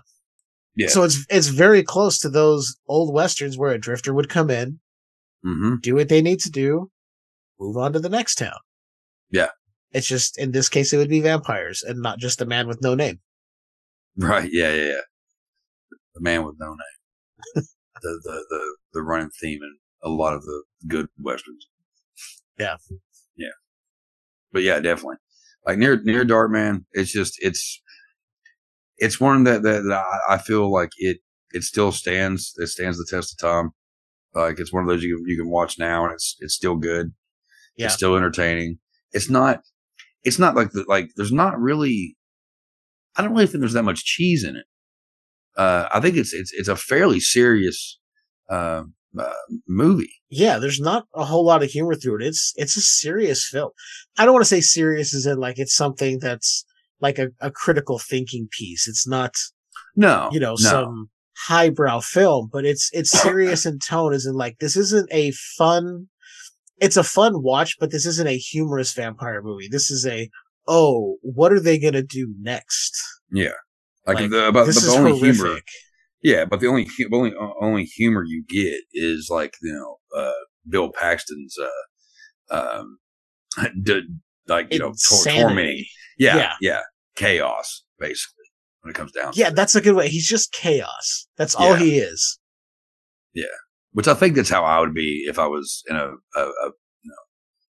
clan of vampires like that. I think I would be kind of like Bill Paxton. Yeah, because he's just kind of like, nobody can beat me up. You can't kill me when you shoot me. Yeah. So he goes, if the only thing that's going to kill me is sunlight, fuck you. It's the middle of the night. I'll rip all your throats out and I'll dance on your corpses as I'm leaving the bar. Right. Yeah. Yeah. All the good things, is he was laughing the entire time he's tormenting these guys. He's laughing, having a ball. So you can tell you're like, okay, you might have been unhinged before. And then once you realized what you could do as a vampire, you're like, oh, I don't have to care about anything. And I can be as crazy and chaotic as I want to be. Right. I mean, it's kind of like, in The Crow when Eric Draven, realizes that he's kind of unstoppable, Yeah. It's the same kind of factor. And that also is appealing. How would you act if you were a vampire? Yeah. If you were in that situation, would you be a Caleb or would you be a Jesse? You know what I mean? Like it's I don't know, just one of those fun things to think about with movies like this, Now, I want to ask you a question because I was looking for like posters and artwork for this film to create the social media stuff I'm going to put up. Mm-hmm. I found one poster for this, and I want to know if it's very Twilight-esque. Gross. So it shows Caleb and May, right? And Caleb is very pale, but his lips are like a prominent color and his eyes are like stand out. And May is very like her blonde hair, and she's got like this, she's not pale, but she's got like this golden tone to her skin. I'm like, y'all really did the Twilight thing to this fucking poster. Here, you know what? I have it. I'm gonna send it to you over Messenger real quick because I have the image. Okay. I'm gonna send this to you. So you can see exactly what I'm talking about. All right. And you can tell me what you think. I'm sending it over now. You should get that. Anyone listening, don't worry. I will post this. Oh, wow. Somewhere. Yeah, I have seen this cover. Right? And I thought, is this a different movie? And then no. Yeah, they did make him look totally like Twilighted out, didn't they? Good God. Like, I feel somebody's just like, hey, that Twilight's pretty popular. Yeah, that's definitely them. Like that I'm guessing that probably was a cover for a re-release or something. Yeah, that's what I'm thinking. And it had probably to be around that time. I would say, that it was probably around the Twilight time because that looks like one of those generic covers you see when you're looking for movies on Tubi. Yeah. I sent you another one here. That's one of my more favorite looking ones. I like that one. Yeah. Yeah. There's a few that are just Bill Paxton in different stages of being burnt up and oh yeah, that's the cover I have. I'm like, is the cover that I have is where it says Near Dark and Red, and it's got on the side of it, almost kind of like in Tales from the Crypt fashion. It's got Lance Henriksen. He's got like a cloak. He's got the cloak over him. And then you have Diamondback underneath him. Then you have Homer, and then but big and in color is Bill Paxton all fucked up. Yeah. I'm looking at some of the different covers, and a lot of them are Bill Paxton being a bloody fucking burn up mess. Yeah, I think it's just such an iconic image. There's this horror collage that I used to have as the wallpaper on my computer. Mm-hmm. And his image was there, and I used to have it up on Facebook as well as my banner. Mm-hmm. And so I was like, oh, that's a cool thing. And I would circle that one and I go, I just don't know what this is. And they're like, dude, Near Dark, 1987. That's Bill Paxton. I was like, oh, now I have to see that movie. And then that led me to going, this is so slow. That was probably like 15 or more years ago at this point. So they kind of, I've matured enough now to appreciate Near Dark for what it is. Oh, completely. What it seems like in most of the covers, I'm just kind of Googling right here, just going through. Most of the covers make it look like Bill Paxton's character is the main star of the movie. Yeah. And I think it's because he is such an animated character, and he's also one of everybody's favorites. That because like what was the original cover? Because the original cover, hold on. Let me look this shit up real quick, just because I'm really curious how they did with the original. Yeah, because there's a couple that I found, but I'm not sure which one is actually the original. Yeah, it's kind of hard to actually, because I look up, well, I might have a very close version of the original. What I mean, but yeah, there are so many different covers of this fucking movie. God. Yeah. Yeah, there are a couple that have Lance Henriksen alone, like as a bigger picture than some of the other ones. Yeah, I saw some that looked like it might have been like a Shout Factory type of deal where they do like the almost Drew Struzan style covers for those. It looks similar to that. Then I found an international poster that had May on the cover. It was just a shot of May. Oh, okay. Here, I'll shoot you that one so you can see what I'm talking about, because it's hard to describe what it is, because it's just her and then them coming over the ridge out of the fog that we were talking about a little while ago. Oh, okay. And it's actually not a bad looking poster at all. No. It's like she's not really the focus of the movie after the beginning. Right. It starts off making you think it's a love story, and then it kind of ends that way. But like kind of in the middle, you're kind of like you don't know if you're supposed to like her or not.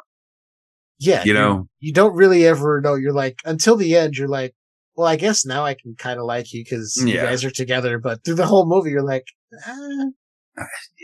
she's kind of one of those, like, she's that girlfriend your friend just starts dating and like you see her flaws, but he doesn't. Yeah, it's kind of like that. But this cover that you showed me, I guess it's in Spanish. Yeah, Spanish. It's a lot of Spanish and Italian cover, versions of movies. They usually go with whatever they see as, like, usually like foreign like covers and stuff. They don't always make sense. Yeah. That one, I mean, it's not a bad cover. And it's better than some of the other ones. Cause I mean, like it kind of goes along with, like the original Little Shop of Horrors. Okay. The Roger Corman, classic.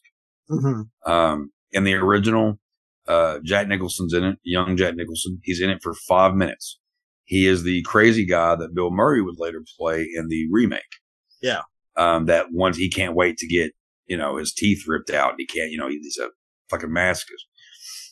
But if you go and buy the movie, it says starring Jack Nicholson and it has Jack Nicholson's face on it. Yeah. It's like, because, no, that's not true. It's not starring Jack Nicholson. He wasn't a name at this point. It's very early in his career. Yeah. I've seen those and I'm like, that's just using somebody's clout to sell your version of this movie. Yeah, exactly. Oh yeah. And also I wonder, because thinking about, you a fan of Preacher? The show or the graphic novel? I have not got into either one of those. Okay. Now, I don't know. Are you a comic book guy?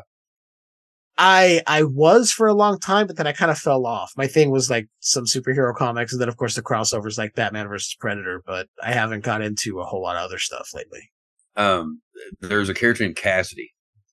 Okay, Preacher, the story of Preacher real quick is about a preacher who he's in limbo with his feelings about God. Okay. And he ends up finding out that he's on this mission, right? And one of his friends is this vampire named Cassidy. Cassidy wears sunglasses, and it doesn't seem to bother him much through the day. Like, he just wears sunglasses all the time. And I can't remember if he walks around. Like, I think he might cover up a little more, whatever. But Cassidy, especially in the comics, is very, very reminiscent of Bill Paxton's character in this. Okay. Like, if you look up some still shots of Cassidy from Preacher, I can't remember what the guy looks like in the show. I only watched like half the first season. Not a bad show. I need to actually finish it. But in the comics, though, the way he looks, the way he acts, even though he's not fully evil, he's a vampire who's trying not to be bad, and he's also an alcoholic too, which is kind of fun. But yeah, an interesting twist. Yeah, Yeah. So, cause like there's moments where like there's certain parts in it where like he's wearing like a leather jacket and he's got glasses on and he's smiling and he's got blood, and the way he looks very similar to Bill Paxton in the bar scene in Near Dark. So yeah, like, I mean, and there's no doubt in my mind that character was, influenced by Near Dark. Has to be. Like, it is completely, I mean, like Near Dark, there's a lot of people, and I guarantee there's a lot of, you know, like From Dusk Till Dawn, you know, a lot of people wouldn't even know that those scenes, like, you know, the whole tribute in the hotel, that whole thing was even a tribute to Near Dark. Yeah, I had You no know? idea until you mentioned it here that it actually was, and it makes a lot of sense. Yeah. So, but yeah, it's such a good film, and man, I don't have it on DVD. I only have it on VHS. But it's one of these that, like, man, there's a drive-in that we have in town that on Halloween, like they actually have 2 screens now. Mhm. And they're actually playing tomorrow night. They're playing Bordello of Blood and Frighteners as a double feature. Oh, Like, fucking crazy, right? But I would love for them to have Near Dark at some point, like before October's over, because that's one of those I would love to see on the big screen. Oh yeah, Just because it has that feeling. Like, I was watching it last night. Like, I was just like, this is like a movie. Like, they don't make them like this anymore. The way they look, the way they, like, you know, everything about it. yeah. It's just this movie screams like, you know, taking your girlfriend or your date to a horror movie, drive-in theater, whatever the hell. Mhm. It's a popcorn movie completely. And like I said, about From Dusk Till Dawn being a perfect movie, I think Near Dark is a perfect one as well. Yeah. Near Dark is definitely the perfect drive-in movie. It's like you just want to eat a bunch of junk food, drink a bunch of soda, and just watch this movie about vampires just terror-assing Truth. through this town. Fucking truth. I mean, there's nothing better than that, really. Right. You throw a couple alcoholic beverages in there, maybe a little cannabis, you know. I mean, it definitely makes things better.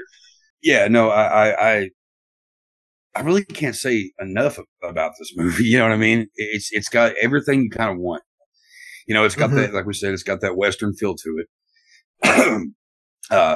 It's got, you know, that almost that road trip, if you know what I mean, like that road trip kind of movie. Yeah, it's got that road movie feel. I know exactly what you're talking about because I thought of that too.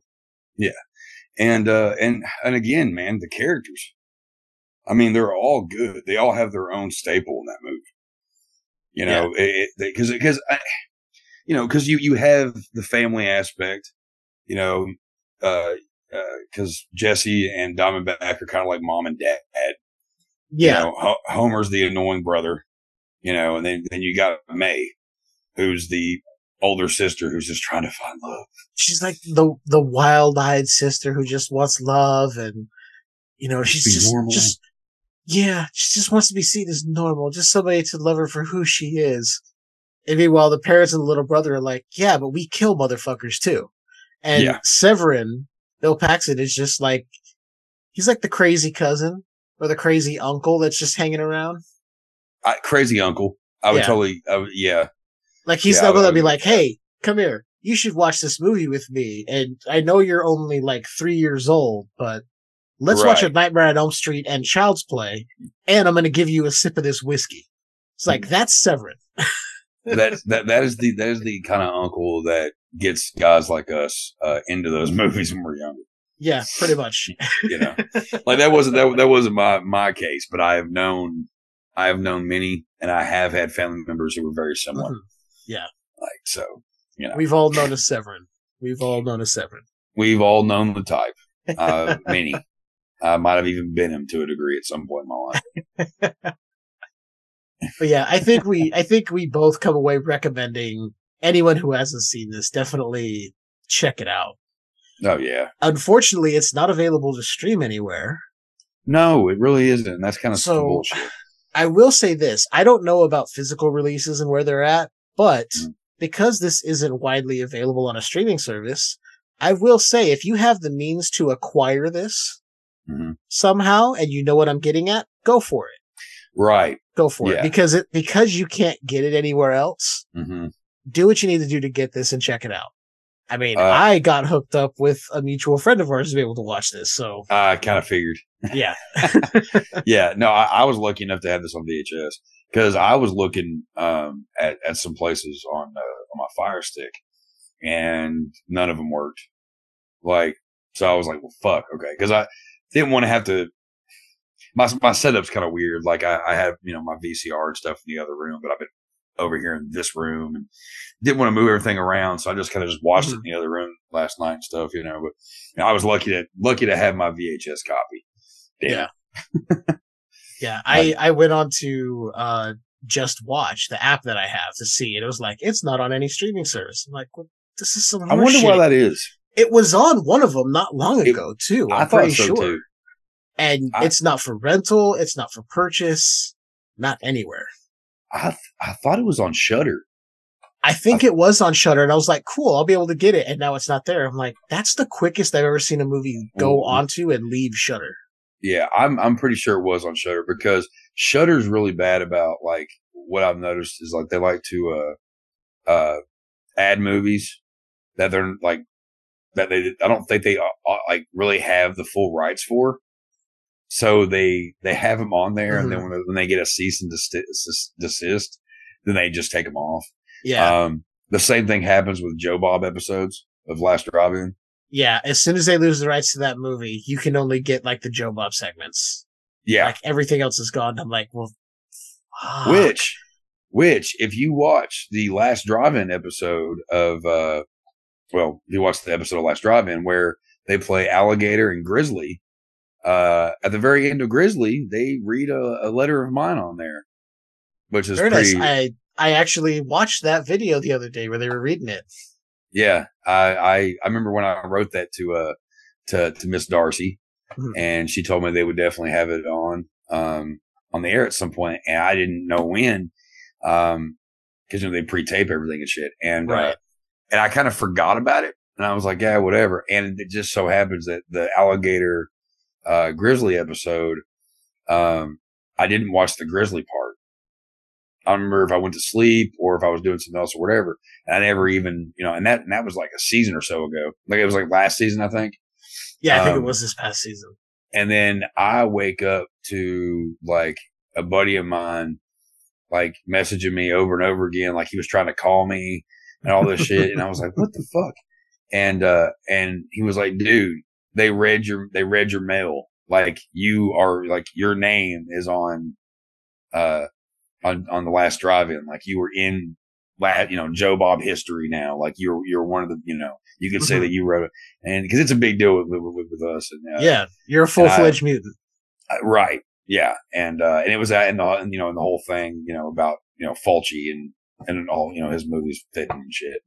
And yeah, so yeah, if you just want to stick around after Grizzly, go check that shit out because you never know. That's the thing. That's what he was telling me. He's like, dude, I'm so glad I found it because you never know when. Like they could have taken Grizzly, they could have taken that episode off, and I would have never fucking known. Exactly, and it wouldn't have come back until whenever they reacquired the rights. Yeah, and which could have been months or years. Yeah, that's why I was like, fuck, I am taping it and I am putting it up on Facebook and Instagram and wherever else I can because I'm pretty proud of it.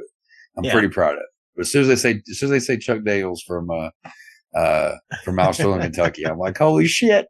Which I prefer Chuck Nasty, but that's okay. Yeah, I get it. Yeah, I was actually shocked. I was on because I'm not on Twitter or X or whatever it's called anymore. I moved over to Threads, and Darcy moved over to Threads. Okay, and I think she still has Twitter I think they still are over there for right now. And she was like, oh, hey, if you do this, I'll follow you back. I'm like, oh, hey, cool. A follow would be awesome. But just to know you're here and we can talk to you on this platform because I'm not on the other one is really cool. And she replied like, oh, yeah, here's a follow. That's cool. Great to have you. I'm like, she's very responsive. And she just seems really cool. No, she's awesome. I got to meet both Joe Bob and her last year. Yeah, we went to go to the what was it? It was the Joe Bob how rednecks saved film or something like that. Oh yeah, okay, I know what you're talking about. For his book or something, right? Wasn't it? For his book or something like that. Yeah. And basically, it's just it was really good because he was up there showing scenes of different movies and it wasn't all horror movies. It was just different movies throughout time that. I think it's How Redneck Saved Hollywood or something like that. Yeah, something like that. Yeah. And it was great. And Darcy was awesome. And I was probably more drunk than I probably should have been. But yeah. But, yeah. I've always wanted to meet Joe Bob. That's it. It was kind of a dream of mine to actually fucking meet him. But I don't even know if he understood the words out of my mouth because I was just kind of from back on Monster Vision, you're the reason why The Fog is one of my favorite movies. And every time I watch The Fog, I think of like you saying the fog. And I did that impression. I was just kind of like the fog. And he was like, okay. And so, but he wasn't, he was having some, leg troubles that night too, but he was also was hitting the whiskey kind of hard too that night. Like he was sipping it. Like he would stand up at the podium, do his whole thing, show a clip of a movie, sit down and have a sip and then give it, so he was a little bit on the tipsy side too, but yeah, he's super nice guy. Darcy's great. The drive-in never dies. Exactly. Yep. Words to live by. So, Chuck, I'm going to give you one more time here. Why don't you promote all your shit wherever people can find you and all that? I don't mean shit in a bad way. I mean, you've got a lot going on, man. I don't mean it in the negative context. No. But, shit does not always mean bad. Yeah. I'm glad you understand that. Promote away. Tell people where they can find you and all that good stuff. All right. All my shit. Let's see. You can go to Amazon and you can get my novel House of Flesh, in paperback or, ebook. You can get Thirsty, my novella. You can get that on Amazon as well. Same formats, as well as also you can get Sludge by myself, Stuart Bray, and Jason Nickey, all on Amazon. And then, Video Store Clerks is on YouTube, Tuesday nights, 10 o'clock. And, that's YouTube, Facebook, all that fun stuff with that. Graveyard Talk and Nasty Nation, which Nasty Nation I haven't done much with. But Graveyard Talk's kind of like the main thing right now when it comes down to that, between those two. We're kind of planning something. We're kind of planning a YouTube channel at some point. I think we talked about it last time I was on here, I think. Yeah. So there's a lot of that going on, but you can find that on Anchor, and Spotify. And you can find Video Store Clerks on Spotify as well. Before we did video, we were audio, and you can find a lot of those old episodes on there. I don't think we do the audio only anymore. I think we just kind of just do video. But you can find those old episodes on there, and some of them are kind of funny. But and Bastard Sons of a Judas Goat, you can listen to us on our Bandcamp. There's video clips of us on YouTube, our Facebook page. And if you look up our name, there's some interesting articles that pop up that it's kind of fun because I didn't realize we're around until a couple of years ago. And then, like I said, we got a new album coming out soon, and there'll be all those details on our page in the coming weeks. And very nice. Yeah, I think that's it at the moment. Yeah, we'll say that's it at the moment. Yeah. All right. As always, there will be links to all of Chuck's shit. Yeah, that's right. That's right. In the show notes, where you can find his book, where you can check out the band, everything they got going on, all his podcasts and everything. As always, you can find Skewered Universe pretty much anywhere you can find podcasts, with the exception of Stitcher, that is now dead. Pregnant pause there. Stitcher is dead. Oh, okay. Yeah, I didn't realize it was purchased by SiriusXM and they killed it off recently. Okay. Yeah, like about a month ago, I think. Oh, okay. And everyone was like posting like, "Hey, just because Stitcher's dead doesn't mean our podcast is gone." you can find us elsewhere. Right. Yeah, it was just a weird decision to like, we're going to roll podcasts into our Sirius XM radio. Like, not how people who listen to podcasts want to search for podcasts, but all right. Good Yeah. for you. Yeah. Yeah. Anyway, like I said, Skewered Universe, Apple Podcasts, Google, all that good stuff. If you head over to skewardhead.com, you can find all of our social media links, link to our Patreon, the blog, all that kind of cool stuff. And I want to say, Chuck, thank you for coming on. This has been a lot of fun. Yeah, dude. I love coming on here, man, and bullshitting with you.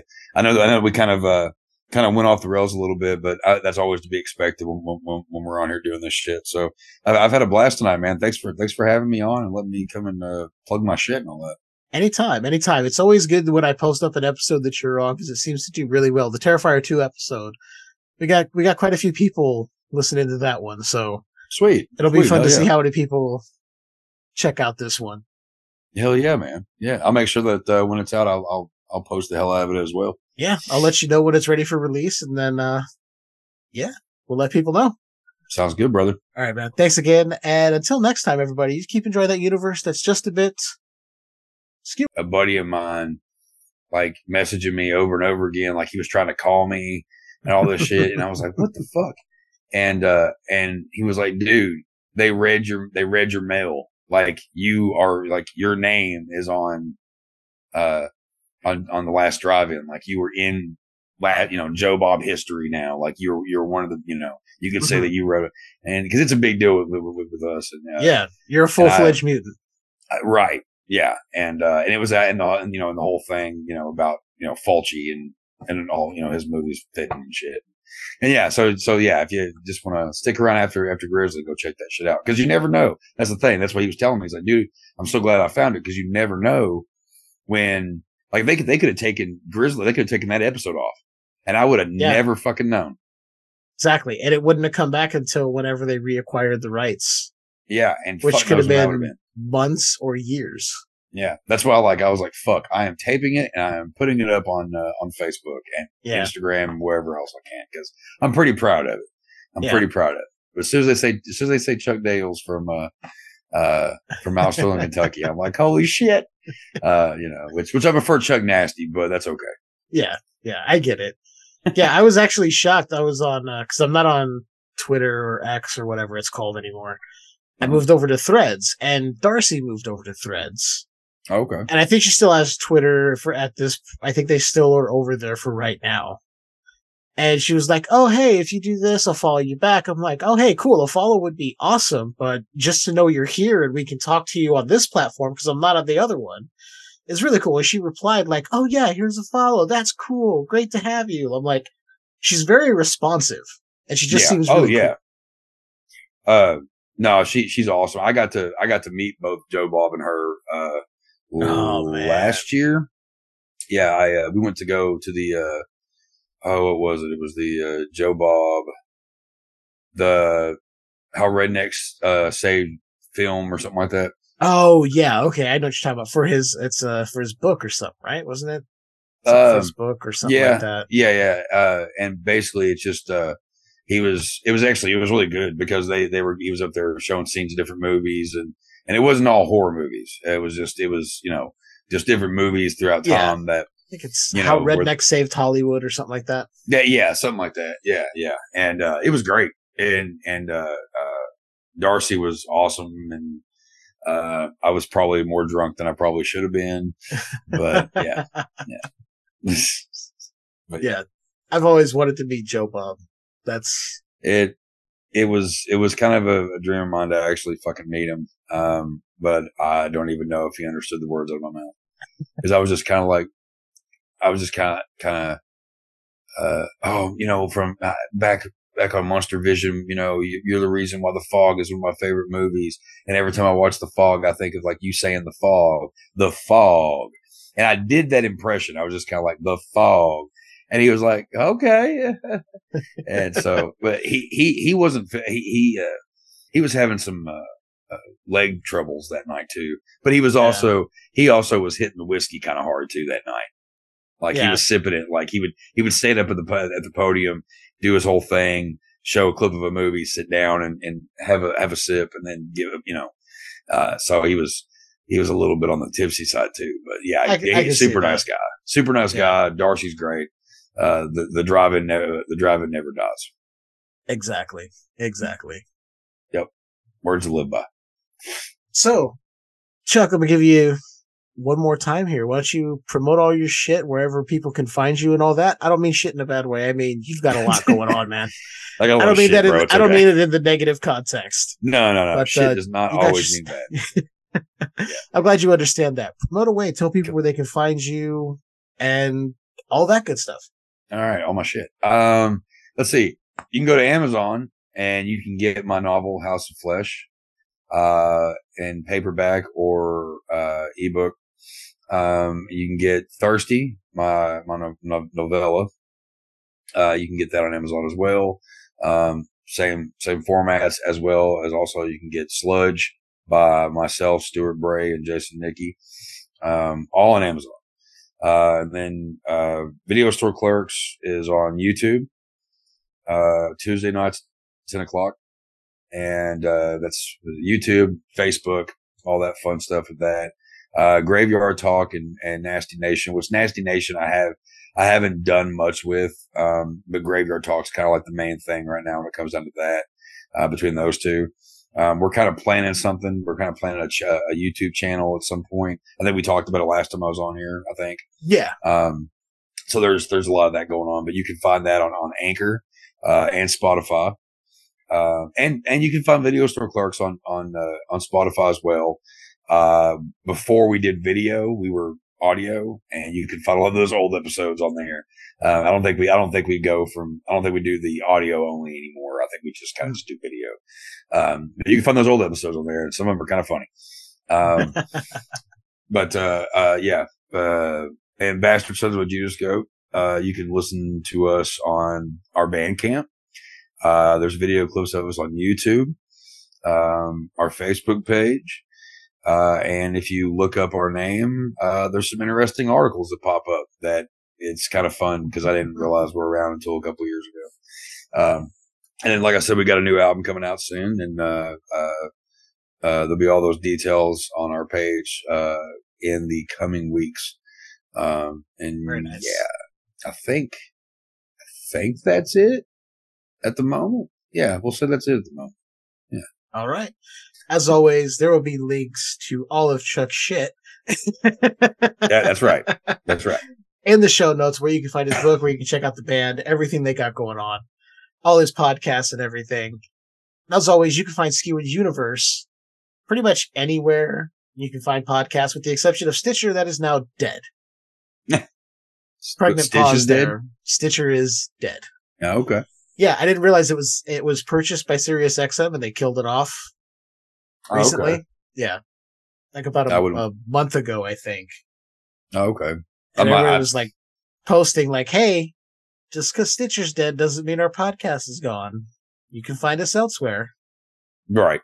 Yeah. It was just a weird decision. They're like, we're going to roll podcasts into our SiriusXM radio. Like, not how people who listen to podcasts want to search for podcasts, but all right.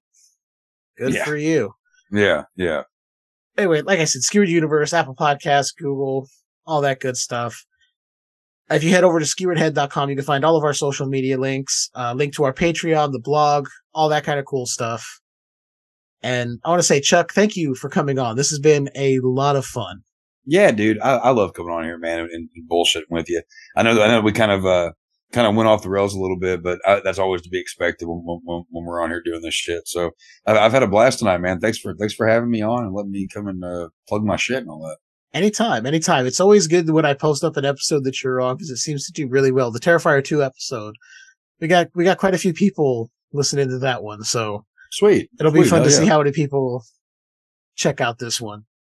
Hell yeah, man. Yeah, I'll make sure that when it's out, I'll post the hell out of it as well. Yeah, I'll let you know when it's ready for release, and then we'll let people know. Sounds good, brother. All right, man. Thanks again, and until next time, everybody, you keep enjoying that universe that's just a bit skewered.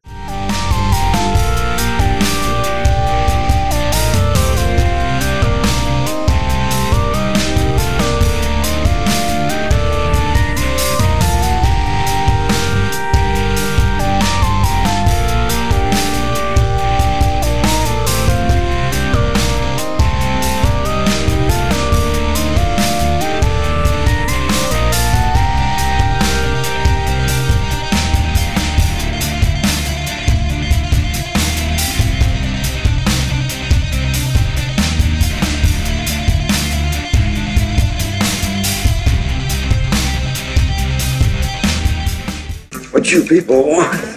Just a couple more minutes of your time, about the same duration as the rest of your life.